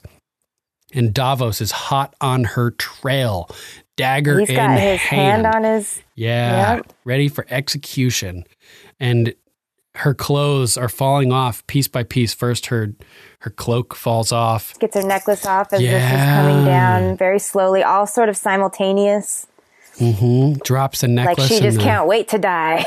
Let's do this. It's pretty insane. And as she takes off the necklace, the glamour must fade because Davos kind of stops dead in his tracks as her hair goes from being bright red to being bright white.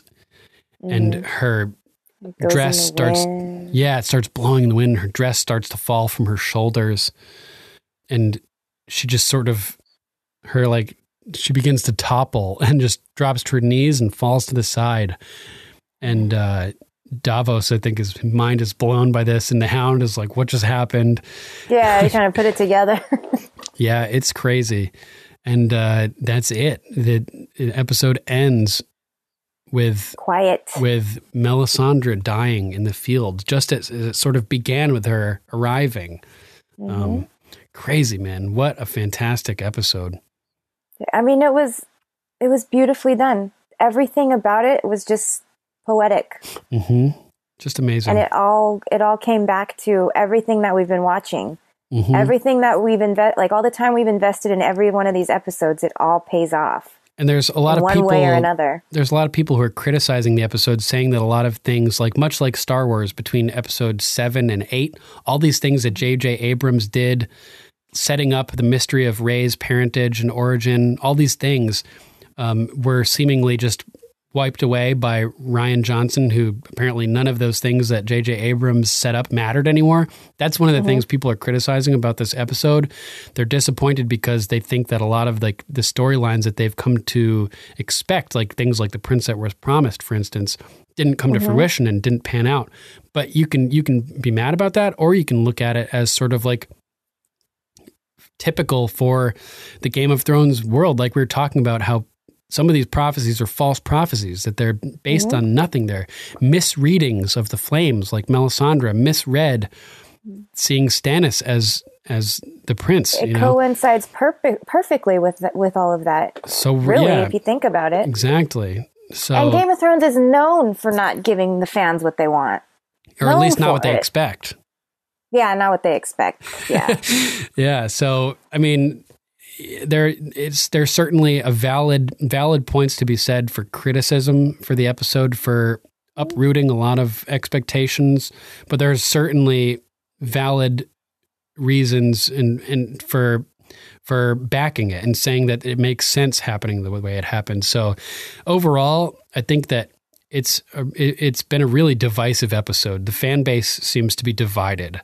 More than I've ever seen for Game of Thrones. Like I've seen people who are saying this is no longer their favorite show after this episode, which is crazy. It's just hard for me to figure that out. It's hard for me to understand that. I couldn't think of, I mean, they would have had to do some crazy shit for me to get to that point. Right. This seems like it didn't do anything that was that like, it all like offensive to a fan. Right. And when you really think about it, like it all makes sense. Arya, the many-faced god, the Night King, the false prophecies, all of this, like it all sort of fits together. Like there's no reason we should expect a new Azor Ahai, because there already was an Azor Ahai. That already happened. We shouldn't be expecting history to repeat itself and for a new figure to rise and mirror Azor Ahai. There's no reason for that to happen.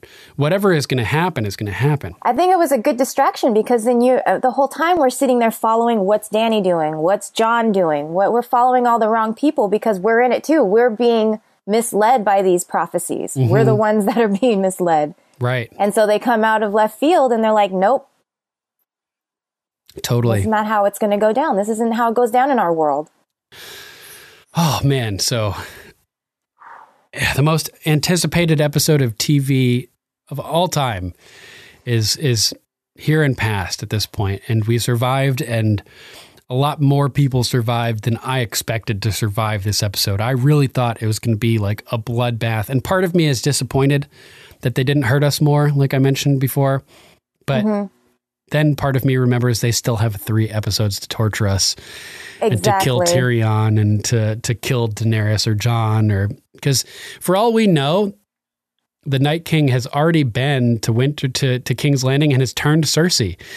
So we may have just killed everybody here, but for all we know, Cersei's like a White Walker down there running her own necromancy in King's Landing. Yeah, we know how time works in Game of Thrones land, so we can't be too sure about anything, really. Well, at the slow speed that army would have taken to get from the Wall to Winterfell, the Night King could have flown to King's Landing 100 times over. You know what I mean? That's true. So they wouldn't even have to there doesn't even have to be any funky timelines or anything. But yeah. I just want to see where they're going to go next. I know. My mind is like racing with just all these new, so many theories have been just killed now. I know. Now I'm like, what is next? Where's my mind going to go with this next? It's going to be crazy. So yeah, we can look forward to next week. And it's going to be so insane.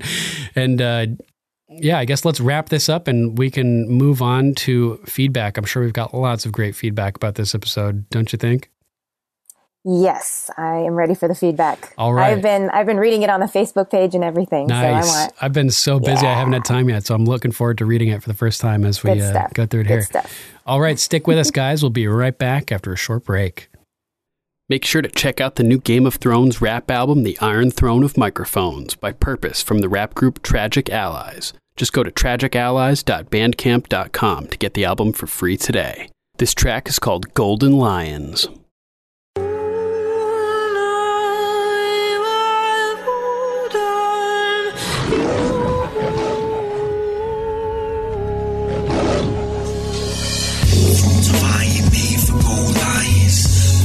Between Kingslayers and naysayers of tyrants, those who show defiance will die, remain silent. Thrones of iron made for gold lions, oath breakers betraying an old alliance. Kingslayers and naysayers of tyrants, those who show defiance will die or remain silent. Time to bend the knee. Swear allegiance to the crown. The reason for this vow means your breathing is allowed. The treason is found. We never let up on a fight. Kill your family just for spite and put the heads up on a spike. It's like whoever is in us considered enemies. Our dynasty and legacy will reign throughout the centuries. Remember me, the greatest threat. You hate it but respect. A Lannister is blessed and always known to pay his debts. From Wardens of the West to us resting in the Red Keep. King of all the Andals and the first men who bled deep. Protector of the realm, even winning in defeat. A lion ain't concerned with the opinions of the sheep. We'll cut apart your manhood and feed it to the goats, and push you out a window just to keep a secret cloak. The things we do for love when defending one of ours is hard when a Lannister is sending his regards. Thrones of iron made for gold lions, oath breakers betraying an old alliance. Kingslayers and naysayers of tyrants, those who show defiance will die and remain silent. Thrones of iron made for gold lions, oath breakers betraying an old alliance. Kingslayers and naysayers of tyrants, those who show defiance will die and remain silent. Now the range we always saw with no one there to hear. Yes, now the range we always saw and not a soul to hear. Lost on you, cast on you, cast on you, cast on you.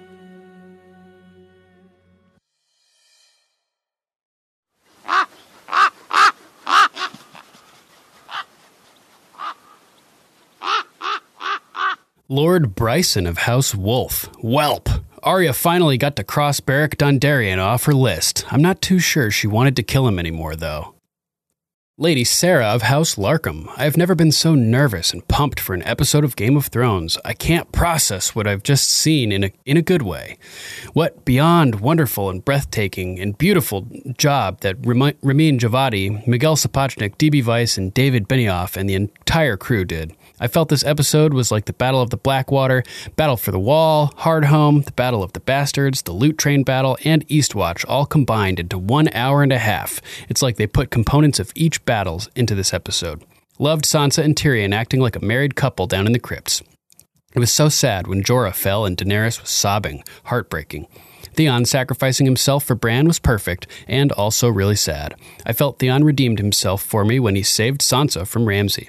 I was genuinely shocked when Arya stabbed the Night King. Lyanna going out like Lady OG was awesome with a head injury, nevertheless, was totally like Lyanna Mormont. Lady Alyssa of House Ingusan. I actually thought Arya was going to die at that moment, and I'm glad I was wrong. I think that was everyone's reaction. Like, everyone was like, no! Oh! like, oh, yes! I had my reaction video, and mine was like that. I was like, oh, no! Wait, yeah! Like, totally pumped. Lady Lucy of House Jane. I'm blown away. At first, I thought I would be disappointed if the Night King was defeated in this episode, but I wasn't at all. I thought it was perfect, although I couldn't actually breathe for a minute there when I thought Arya was dead. I thought it was full of suspense, loss, and triumph. Lady Evgenia of House Lazarova. I have never screamed like that while watching a show before. The loudest one was when Arya kills the Night King. What a scene. And so many things made sense. Now, Bran telling Theon he is home, Beric giving his life to protect Sandor, who in turn saves Arya. Oh yeah. Melisandre meeting Arya again, and the blue eyes, and not today quote. Also, I've never felt so tense. When the episode was over, my body was hurting, and I was breathing again. The scenes in the crypt reminded me of the Battle of Blackwater with Cersei and the others hiding in the holdfast. Only this time with Sansa and her people. It felt like a season finale, and there are still 3 eps to go. What an adventure. What an adventure. Agreed. Totally. In Season 1, Littlefinger puts the Valyrian steel dagger in the hands of an assassin to kill Bran Stark. It is very poetic that the same dagger finds its way into the hands of another assassin who uses it to save Brandon Stark. Alternatively, if you believe certain tinfoil theories about Bran being the Night King, it finally accomplished its task. I also love how Arya found herself in the same room with 3 people who at one time were on her list: Melisandre, Beric, and Sandor. Good point. All 3 were significant enough for Arya to at one time want to kill. All 3 Arya, for some reason, removed from her list. And now we're in this room to guide her to her ultimate destiny to kill the Night King. Wow, that's bugged out. That's crazy. Good catch, man. After their scene in the crypt, I can see Sansa and Tyrion reconciling and ending up together in a real marriage. I don't know why Ghost would be in the initial charge alongside the Dothraki and not protecting Bran. Here's hoping he finds his way back. I feel like the whole Ghost thing feels like such an afterthought. It feels like they put him in there because fans wanted him or something. It just doesn't feel. He doesn't seem like he actually has a role. Like, he didn't have a role. He was just on screen. Like, they added him in for a couple seconds, but there was no. Like, he didn't, purpose. There was no role for him, yeah. He was the only one here in the show without a purpose in this episode. Sir Matthew finishes off, Widow's Wail and Oathkeeper were inseparable this battle. Ice protecting its ancestral home. That's a good point. Widow's Wail and Oathkeeper side by side, the whole fight. Ice virtually reconnected. Great point, Matthew. Love that. Oh, that's so great. Yeah. Lord Keith S. of House Hickman. What can I say about this, but it was epic. I had a seesaw of emotions through this entire episode. Same. To add to the tension, my cable went out right when the dead breached the wall. Fuck that. When I finally got it back up, it was when Arya was in the library. So completely missed Lyanna Mormont's death. So later, when the Night King started to raise the fallen, I was in complete shock when I seen her. God. Oh, that sucks. That's horrible. Rewatch. Go now. Rewatch it. But by far the best and most shocking was Arya coming in at the last second. I jumped out of my seat when the Night King grabbed her. When she dropped the dagger and did that grab and stab, I cheered, fuck yeah. Fuck yeah. Then tripped over my son's dragon toy and laughed at irony. I love it. Can't wait for next week. Yeah, dude, I feel your pain. In the season premiere this year, when Sam is just about to tell Jon who he is, and he's like, I wasn't a king, and Sam's like, but you were. You always were. My cable cut out right at that moment. The first episode. I was like, what the fuck? And, like, the cable box had to reboot and do all this stuff, and it was nuts. It was nuts. Oh man, that makes my heart just pound thinking about it. I'd be legit pissed. Yeah, totally. He also posted a GIF of Maisie Williams holding a crown, up to her head, all goofy. All cute. Yeah. Lord Brandon of House Ushry Hill. Now it makes you want to go back and listen to all of Mel's prophecies. And can she see past her death or only up till she dies? Ooh, that's an interesting question. Good question. Very interesting. It's going to be a good rewatch with the whole thing. Yeah. Oh man. I can't wait to rewatch it with the end, with the knowing and being able to see it with the eyes of knowledge. Yeah. Knowing the end game. Totally. Yep. Lady Claire of House Johnson. There was just so much I don't know where to start. I never saw Arya coming. I always thought it would be Jon. I think the Night King thought so too and put Viserion between Jon and the Godswood as a defensive move.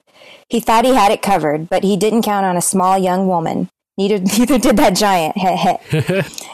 It was there all along in Arya's journey. We always thought it was odd that Jaqen H'ghar found himself in the Black Cells back in Season 2. He knew. He was there for Arya to lead her to the House of Black and White for training. Damn. In Gurm's classic riff on the Lord of the Rings... I don't know why I couldn't get that right. On The Lord of the Rings, we now move to the Scouring of the Shire, where Cersei, Saruman, yeah, was holed up in the Red Keep. Many of our faves survived the long night, but they are now in more danger than ever. I'm scared. I'm scared. I'm scared. Right. P.S. I'm not so sure the Night King or an equivalent is gone forever. Dun, dun, dun. Lord Steve. That is my new favorite word. I'm scared. Scared, yeah. I love it. I'm using that forever now. Lord Steve of House Alderfer. What's up, Steve? Jan Royce? I think not. I don't get it. I can't think. Oh, I don't get it. Send me an explanation, Steve. I really want to know what you're talking about here. I think not. Oh, that's what Jan says when Baelish asks him to take him back to the Eyrie. Huh. Lord Pete of House Clark. My TV's dark and full of terrors. Good one. Very dark and all kinds of terrors. Lady Kira of House Bergberg. I thought it was pretty amazing and well crafted, and watching the special about it on HBO made it even better. I agree.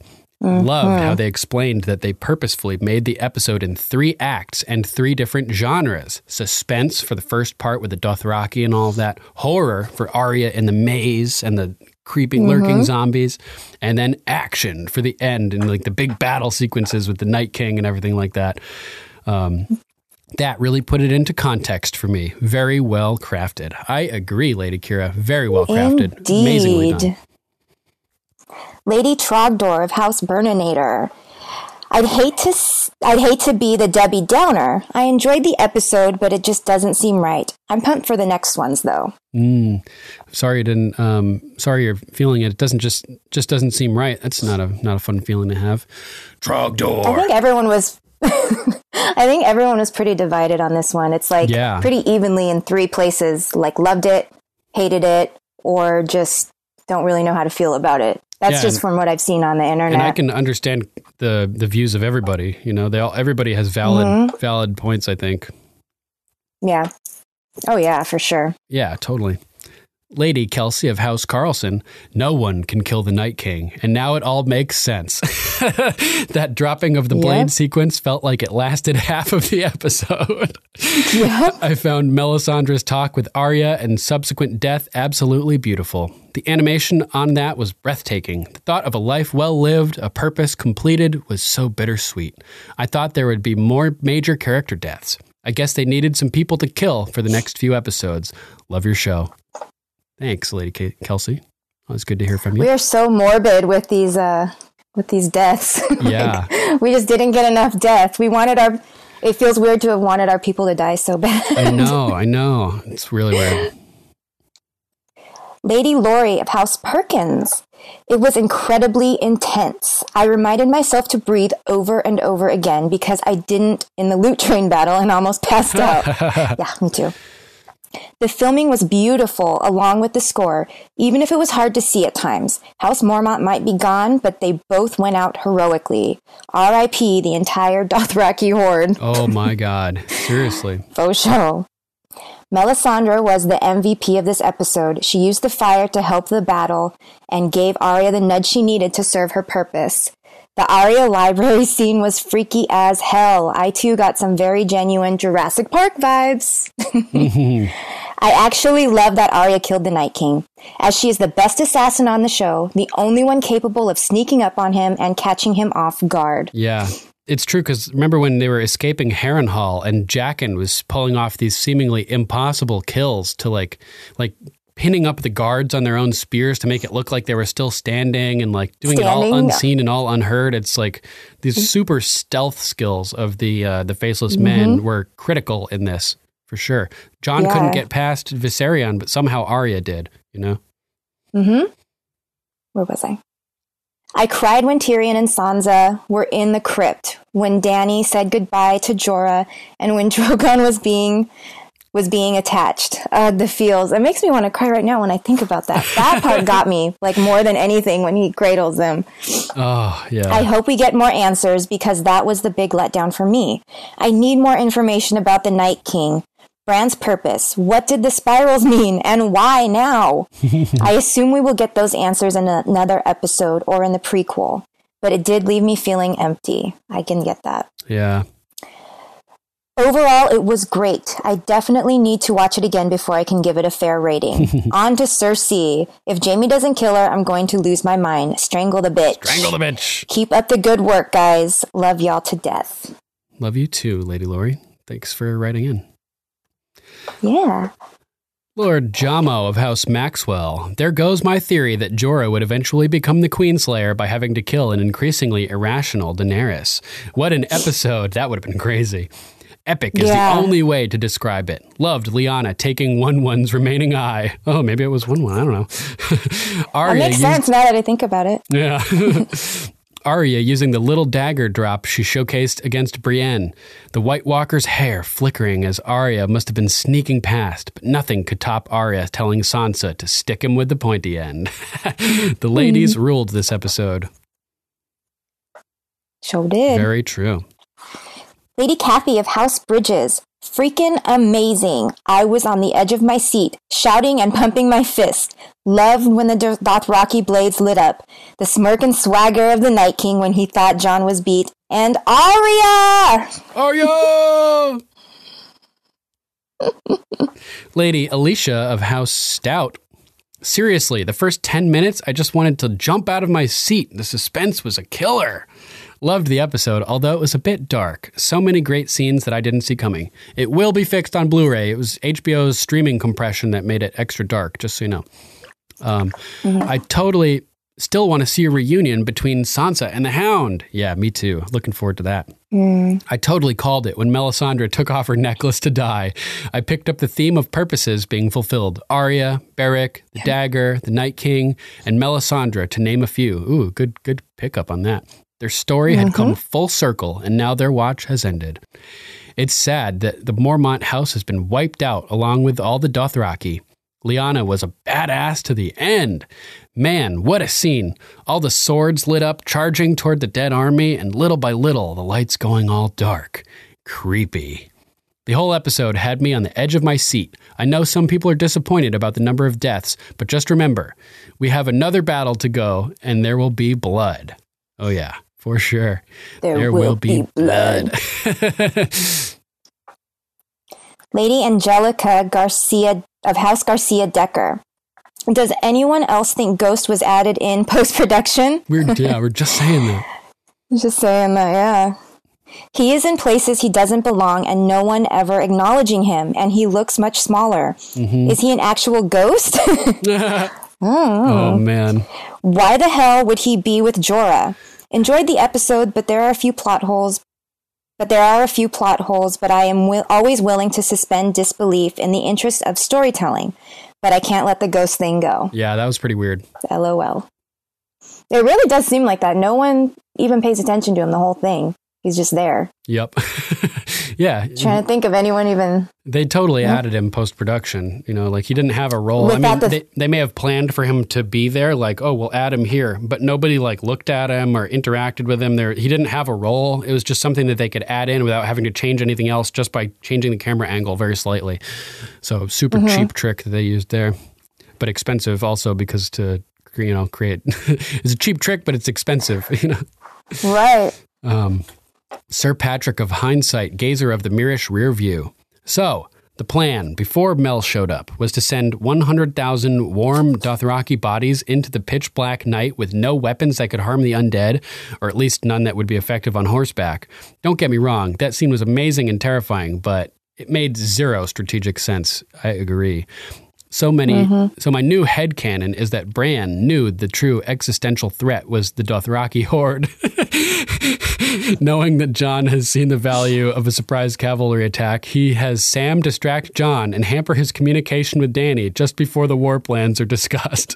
The Dothraki succeed in destroying all but 2 giants, as well as every single mammoth, snow bear, shadowcat, direwolf, rat possum, and squirrel before they're all snuffed out. Maybe snarks and grumpkins too. Ghost tore apart the ice spiders before fleeing to join Nymeria's pack. The realm is now safe, and the realm is now safe from the Dothraki and the undead horrors alike. Oh my God, he has so many. Well done. Yeah. I have to finally concede that Viserion was a white, not a White Walker. He looked absolutely amazing tearing shit up inside the castle, with blue flames coming out of his neck and half his lower jaw missing. Although Season 7, Episode 7 script calls him an ice dragon, quote unquote, he didn't shatter into a million ice shards, which did happen in the one ice dragon encounter that was recorded in Planetos history. Ooh, interesting. I also have to concede that my 2 ships won't be coming in. R.I.P. Tyria and Sandstor. Sandstor. Wait, Sandstor? why can't Sandstor happen? It could still happen. I still don't think Gendria is going to happen either. Wait, that already happened, dude. Yeah, it's like happening. As we've observed, the boy knows how to pound it, but he lacks technique or finesse. And also, he's way too fast. His experience with 3 prior lovers means Jack and his father bedded thousands of whores, yet never learned how to please a woman. That's hilarious. Oh. Arya is technically far more experienced than Gendry, and she has access to memories of Walder Frey. Yes, that is canon, that wearing a person's face inundates one with that person's memories. How is that canon? Show me your sources, Patrick. I think it is now safe to infer that Jorah was indeed Dany's quote-unquote someone taller. Did anyone else notice that they made their final stand inside a perimeter of corpses in the shape of a heart? I didn't notice that. What? Jorah died the best possible death for that character, protecting his queen. I'm glad that his final image of her was heroic and triumphant. What a romantic badass. Agreed. If Bran turns out to be the Night King, then the cat's paw dagger finally found its mark. That's a good one, too.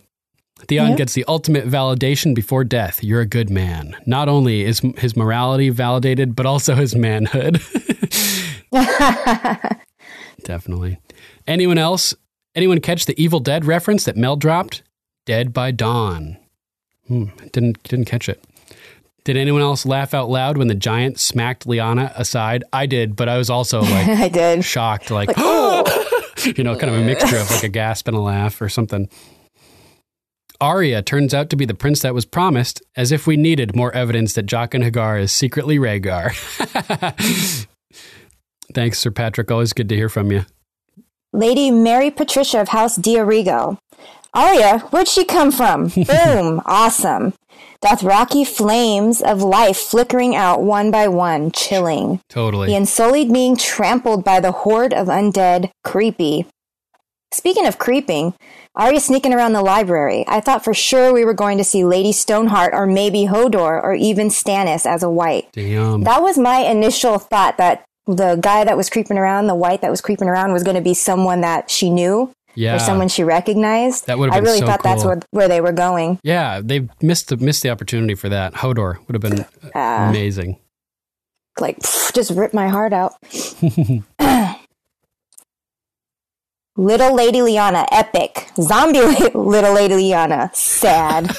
Still kind of epic, though. Yeah. I wonder how many people little undead Lady Lyanna killed. I don't know. I don't think she was undead for too long. True. But still, she's Lady Lyanna Mormont, you know? She could have killed most of the remaining Unsullied or something. Truth. She's got some spit in her. Help us, Arya.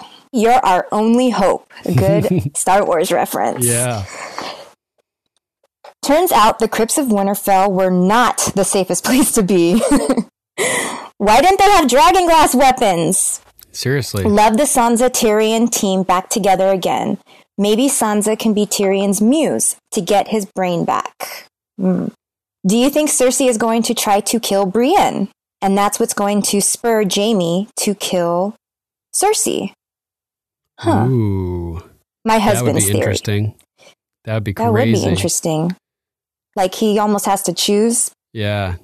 Like That's crazy. One girl attacks his new girl and he's like, ah! Damn. Keep up the great coverage, guys. Thanks for writing. Lord Stephen of House Kerndal. Poor writing, full of ex machinas, bad battle tactics, horrible lighting effects, stupid decisions by characters, inconsistency on how whites even work. But Arya and Lyanna's moments were cool. 6 out of 10. Flashy, but little substance. Okay for a mediocre show, but for one of the best shows ever, a very disappointing episode and climax to The Night King. Man, sorry you feel that way about the show, man. It's disappointing to know that so many fans are disappointed. Really sorry you feel that way. Sucks. I hope it redeems itself in the next 3 episodes for everyone who is so upset. Yeah, exactly. I agree. Lady Steph K of House Cooper. Hey, Coopers. Where did Bran warg for half the episode? Good question. Oh, that's the $1 million question. I know. So funny. Lord Anthony of House Kulam.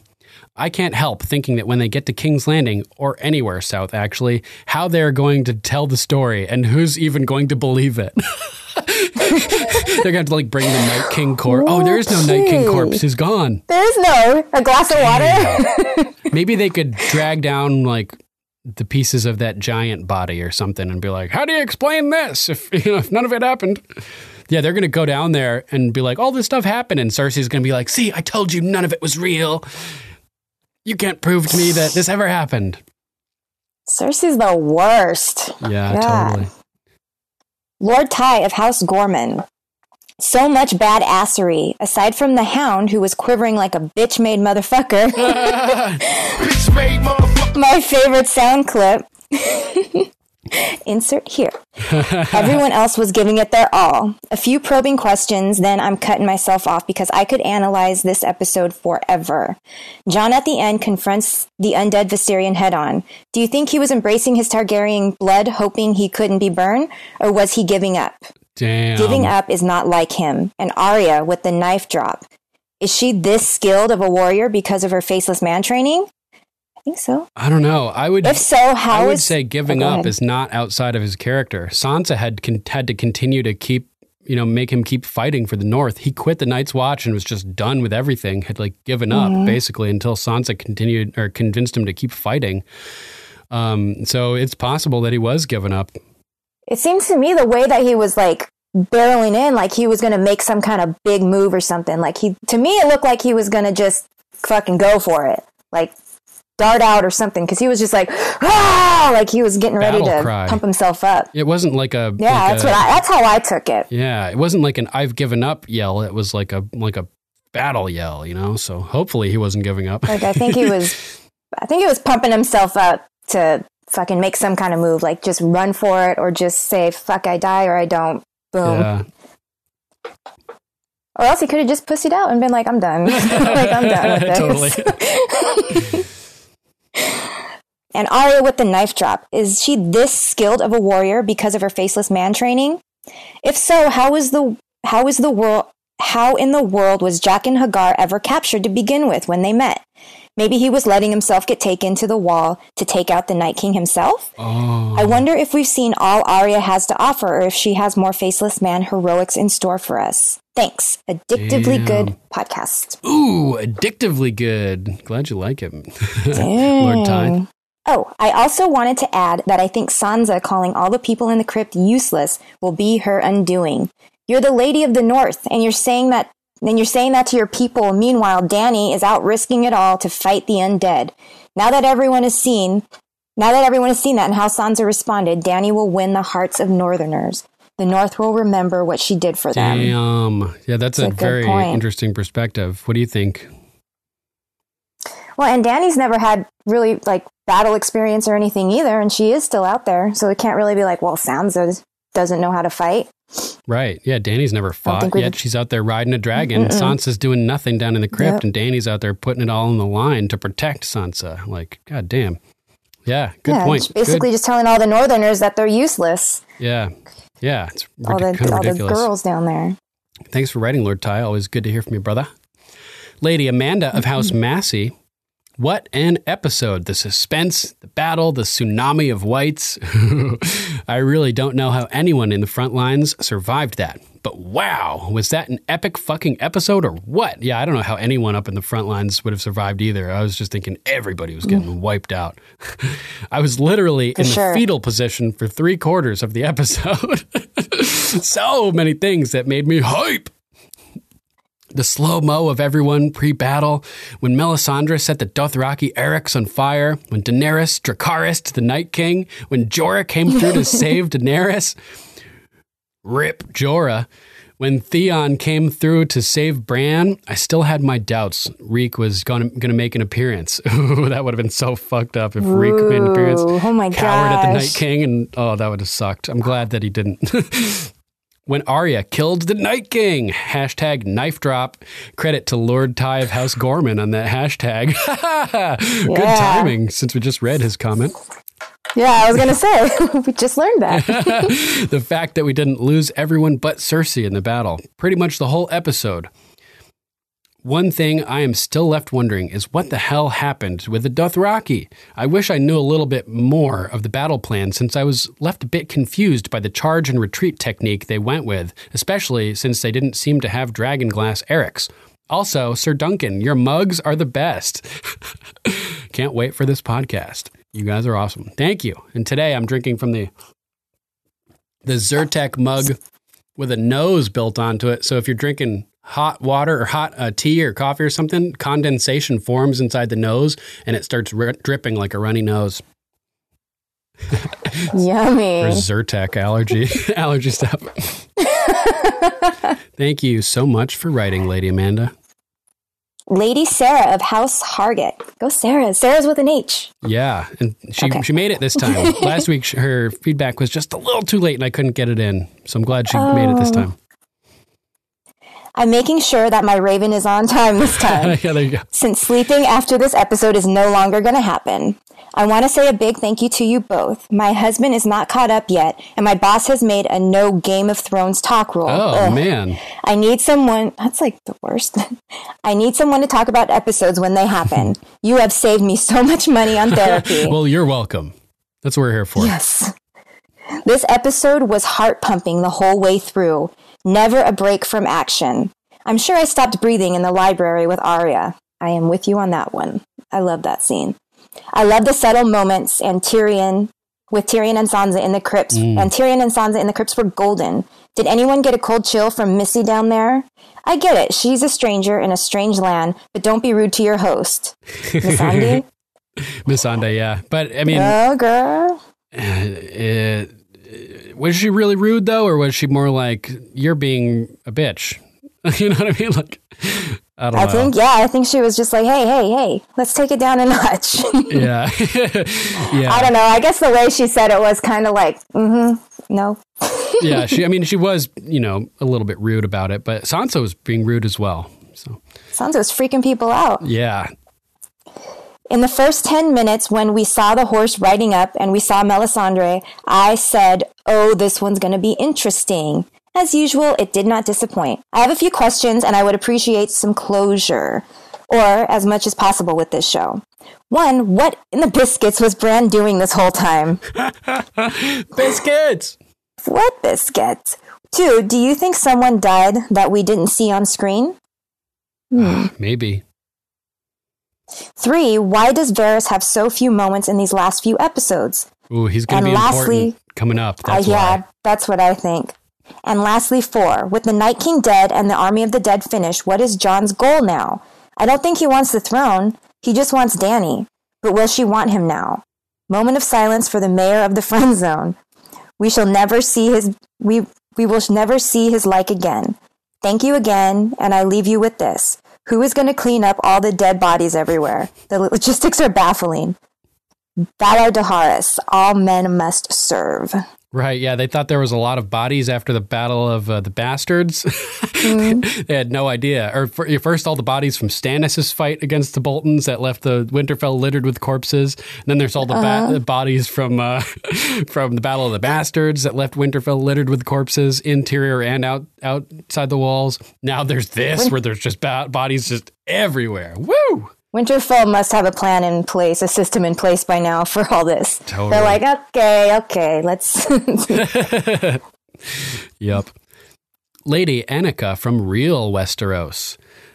Westeros is the name of my hometown in Sweden. You pronounce it almost exactly like Westeros. It's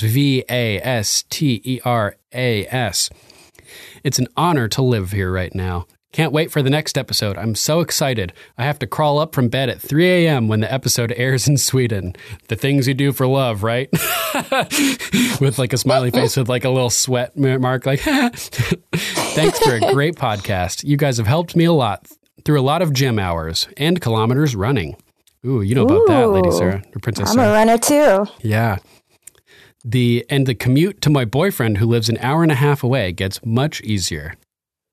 Glad we can help you with that commute there. That's always, fun to have something good to listen to on a good commute. I listen to the podcast when I run too. I'm with you on that. Totally. Lord Joel from House Erickson. Hey guys, I've been listening for a long time and have always wanted to write in, but never got around to it. But after this episode, I've been so back and forth with how I feel about it, I had to write in. Haha. I have so many opinions about this episode, but my main two are: 1, the Night King was way too simple to kill.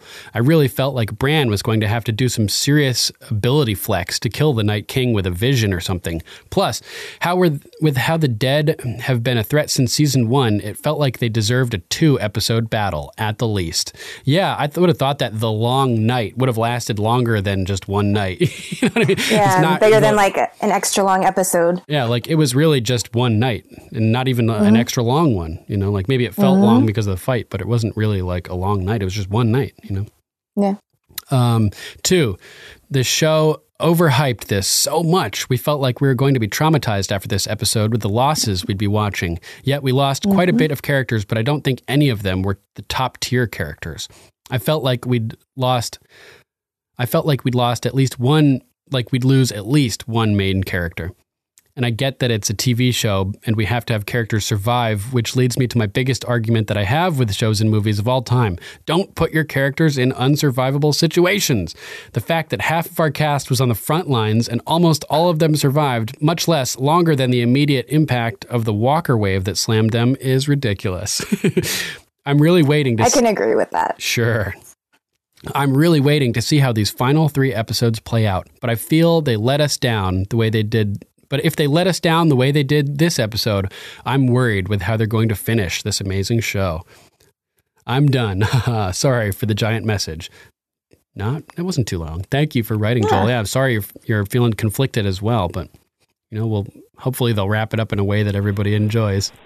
What's up, everybody? It is Johnny Stitches, Archmaester of the Luminescent Citadel of the Siren Isle. Hey man, thank you so much for having me on the live show. Those things are so fun. If you guys haven't checked those out, they're just amazing. So I was listening to that, and I always kind of hate listening to myself, but I started thinking, so I wanted to call in and say the Hound's shell shockness and how he was underutilized in the episode. I was talking about that on the live stream, and I'm sure you guys are going to bring that up in today's show.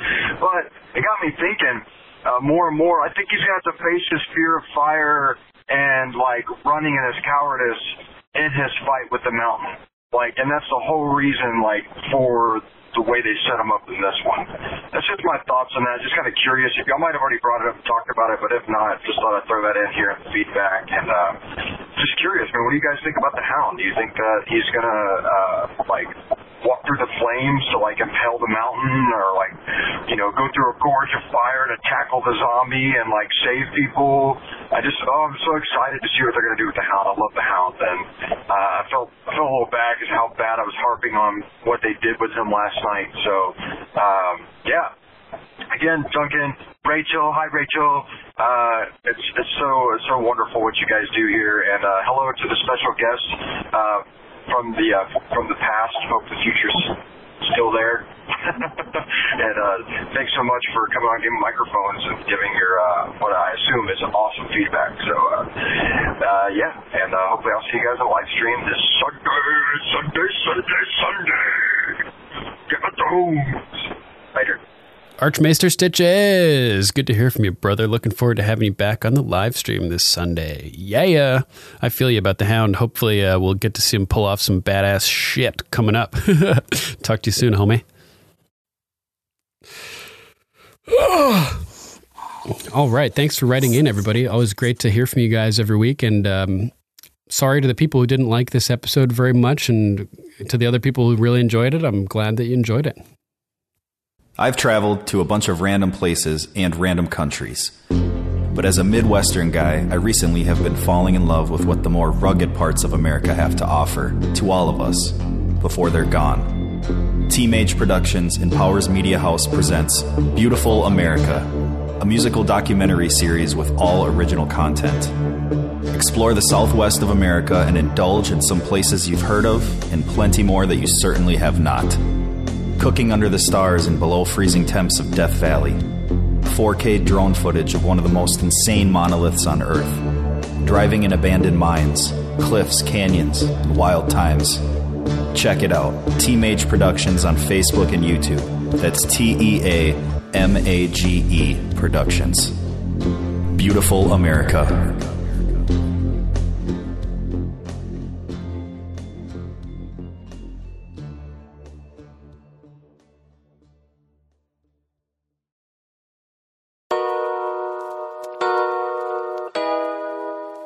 All right, that's our show, episode 114. Thanks for listening, everybody, and a big thanks to Princess Sarah of House Von Daltron for joining us today. Thank you. Thank you for having me. I had a lot of fun. This was like the best episode to have been on, really. For me, at least. Well, I'm glad you made it. And a huge thanks to John Bailey, the epic voice guy from the Emmy-nominated Honest Trailers, for announcing our show. If you'd like to donate or subscribe to support us, you can go to paypal.me/GOMpodcast or patreon.com/GOMpodcast to donate an amount of your choosing. There are links to both at gameofmicrophones.com. Doing some online shopping? Go to gameofmicrophones.com and click on our link to Amazon. As an Amazon associate, we earn from qualifying purchases. Any contribution you make helps, and you can help secure the continued existence of GOM. We'd like to thank our patrons, Sir Matthew of House Rep, Lady Lucy of House Roberts, Lady Candace of House Twos, Lady Terry of House Theodore, Lord Jeff of House Allen, Sirenicide, Lord John of House Grills, Luke the Low Duke, Lord Jeremiah of House Carpenter, Tarot Spirit, and Lord Bryson of House Wolf. We love you guys and appreciate your patronage. Thank you so much. And make sure to check out Sirenicide, the serialized horror drama podcast featuring me and Archmaester Stitches. Go to sirenicide.com and download it wherever you get your podcasts. Next, we'll be covering Season 8, Episode 4. Give it a watch and send us your thoughts. We'd love to read them on the air. If you'd like to call, you can always reach us at 813-563-3739. That's 813-JOFFREY. If you'd like to write in, you can email us at ravens@gameofmicrophones.com. Check out our Facebook page at facebook.com/GOMpodcast. Imp slap! You can always also listen to Game of Microphones on YouTube, BitChute, and Steemit. Just search for Game of Microphones to find our channel. Likes, comments, and shares are appreciated. We're also on Twitter, Instagram, Gab, and Minds at GOM Podcast. And we're on Tumblr too at Game of Microphones. All right, that's our show. Thanks for listening.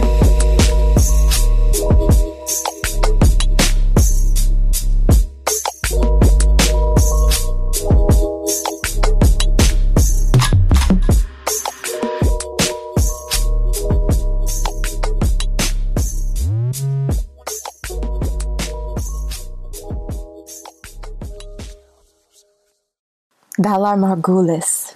Valar Dohaeris.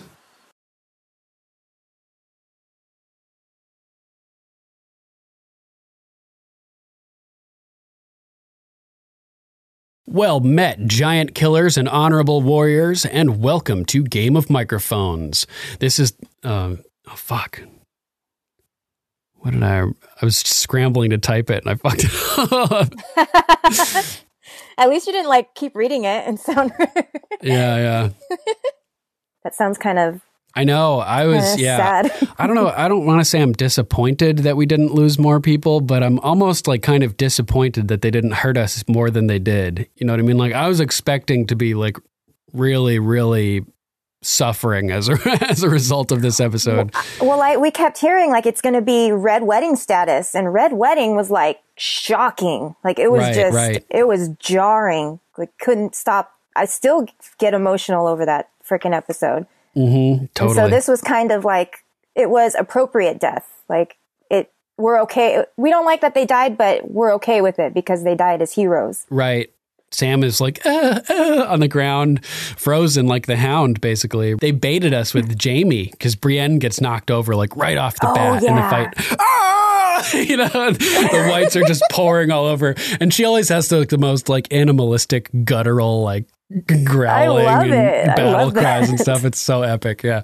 So she's like, gets knocked down and the whites are all over and Jamie slays him and like he's kind of standing there for a second, like looking down, like, yeah, you know, I helped you. And I'm thinking, no, they're about to kill Jamie. But nope, they did the same thing with Ed and killed him instead. Mm-hmm. In the distance, you can hear the hissing and growling of the dead. Ugh. Dothraki Morghulis, you know, they're going to die. The compression of HBO and everything made the episode, screwed up the episode basically, and it didn't look like it was intended to look. If I would be really upset if I worked at HBO and the moment comes and the product you've been working on for so long looks dark and not the way that they intended it. It's really unfortunate that happened. Well, yeah, and it's it's like the simplest thing that kind of ruined the whole episode for a lot of people, it seems, and that sucks. Yeah, it sucks. Super sucks. I noticed it right off the bat too. The first couple shots, I could tell that like the way that I was receiving the signal, it was hyper compressed and really pixelated. When Tyrion was walking through the courtyard, I remember thinking, what the fuck? Why does it look like this? You know, like it looks like 480p, you know, damn it. But, you know, whatever. And Jamie, you know, everybody's watching in the distance as we get this amazing sequence where we can see all of the, like a line of torches in the distance swinging around as they're riding through the chaos and fighting. And one by one, all of these blades are being extinguished until the last one goes out. And we're seeing all these different characters' reactions to this. Mm-hmm. And importantly, I think it zooms in on Jamie's face and Jamie's reaction, because Jamie is was the person who, like I mentioned, learned from firsthand experience just how tough the Dothraki are. So he's watching in horror as this invincible force from his perspective is just erased right before his eyes. It's a good storytelling device where we don't see the threat. It reminds me of like, what was that movie, Cloverfield? Oh, I've never seen that, but is that it's like the fog or something? Or what there's is like it? some alien creature or something, and like, but you only get like a little glimpse of like its leg, or, you know, like every once in a while, like, you know, so your imagination can be scarier than what might actually be there. Exactly. And that's what's happening here. Like, I'm imagining ice spiders and all kinds of crazy shit that they couldn't afford, apparently. You want your ice spiders. It was an ice spider, okay? I want an ice spider. It was an ice spider. It's just super sad. Like, those were her blood riders. Remember that moment she had sitting on Drogon where she's like, you know, traditionally a cow will choose 3 blood riders. I choose you all. And they're all like super pumped. They all just got fucking murdered. They loved her too. That's right. That shows what dedication they had to her, riding into the unknown, like to fight in this circumstance, like into the darkness with no idea what's out there. That's dedication. And before that, riding across the sea, right? I mean, they followed her straight to, man. Yeah, it breaks my heart. Yeah, as horrible as it is, it's really beautiful. You know, and you can hear the scrambling footsteps in the darkness as the undead are running towards them.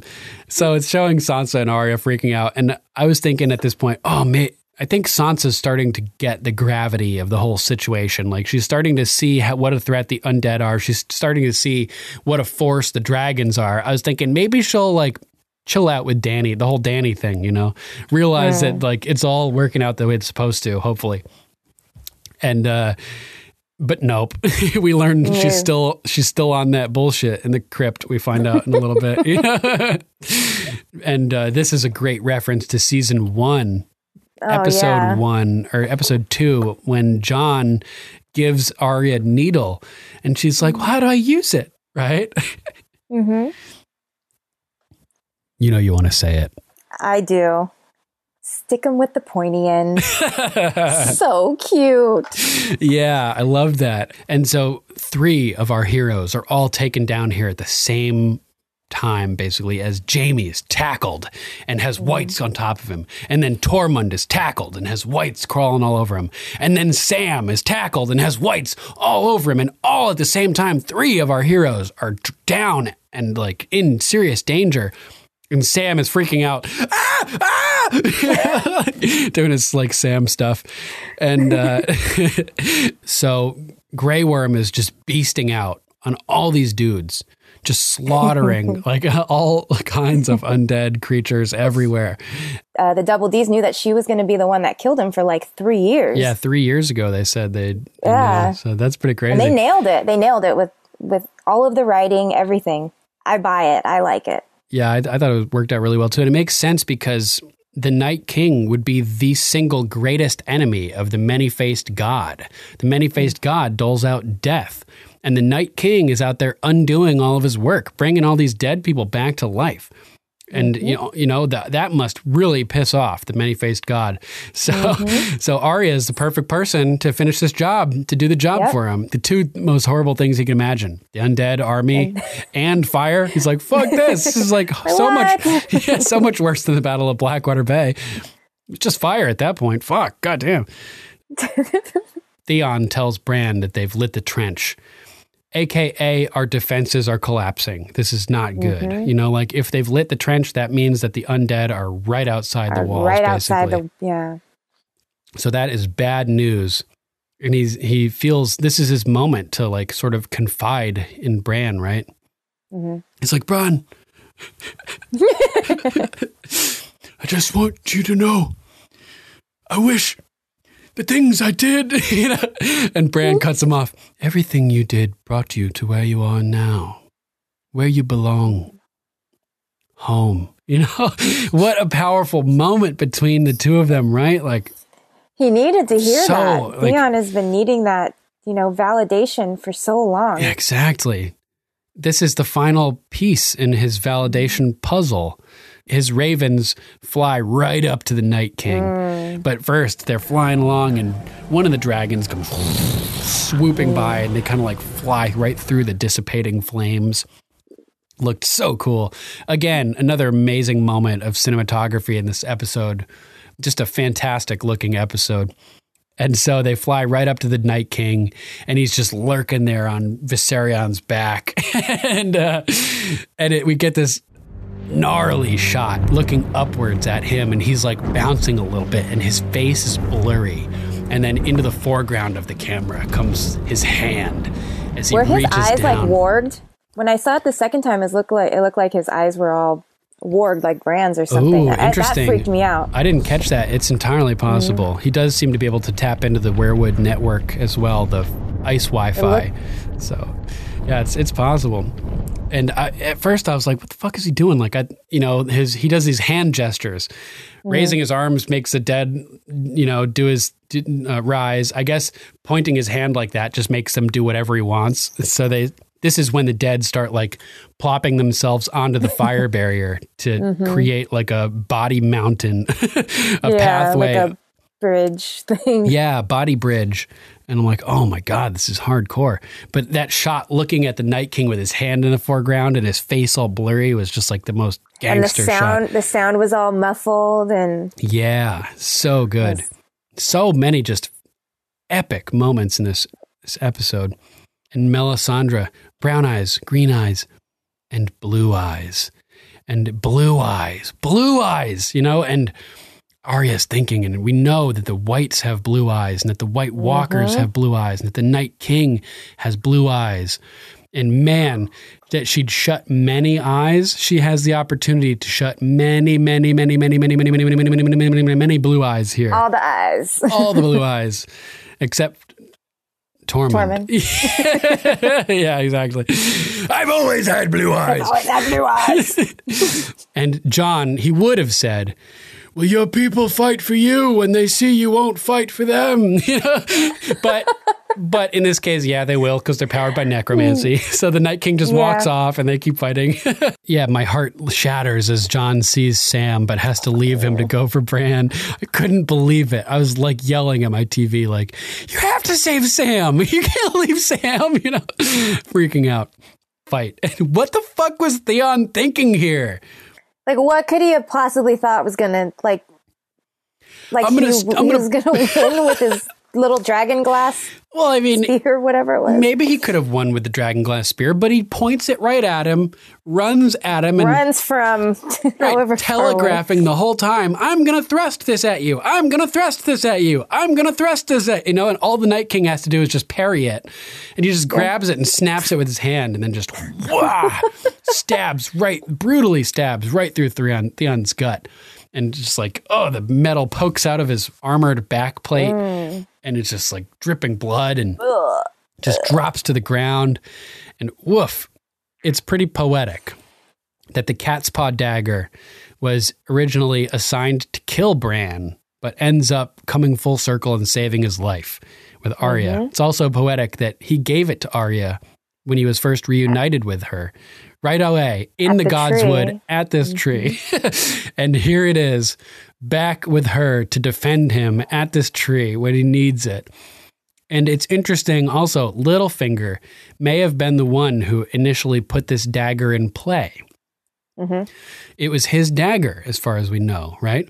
Mm-hmm. So, in a way, this victory would have been impossible without Littlefinger. Without fucking Littlefinger. Littlefinger saving the day from the grave. By Peter fucking Baelish. Right? That was so funny. Like this, maybe the best thing he ever did was introducing this dagger to the to the play.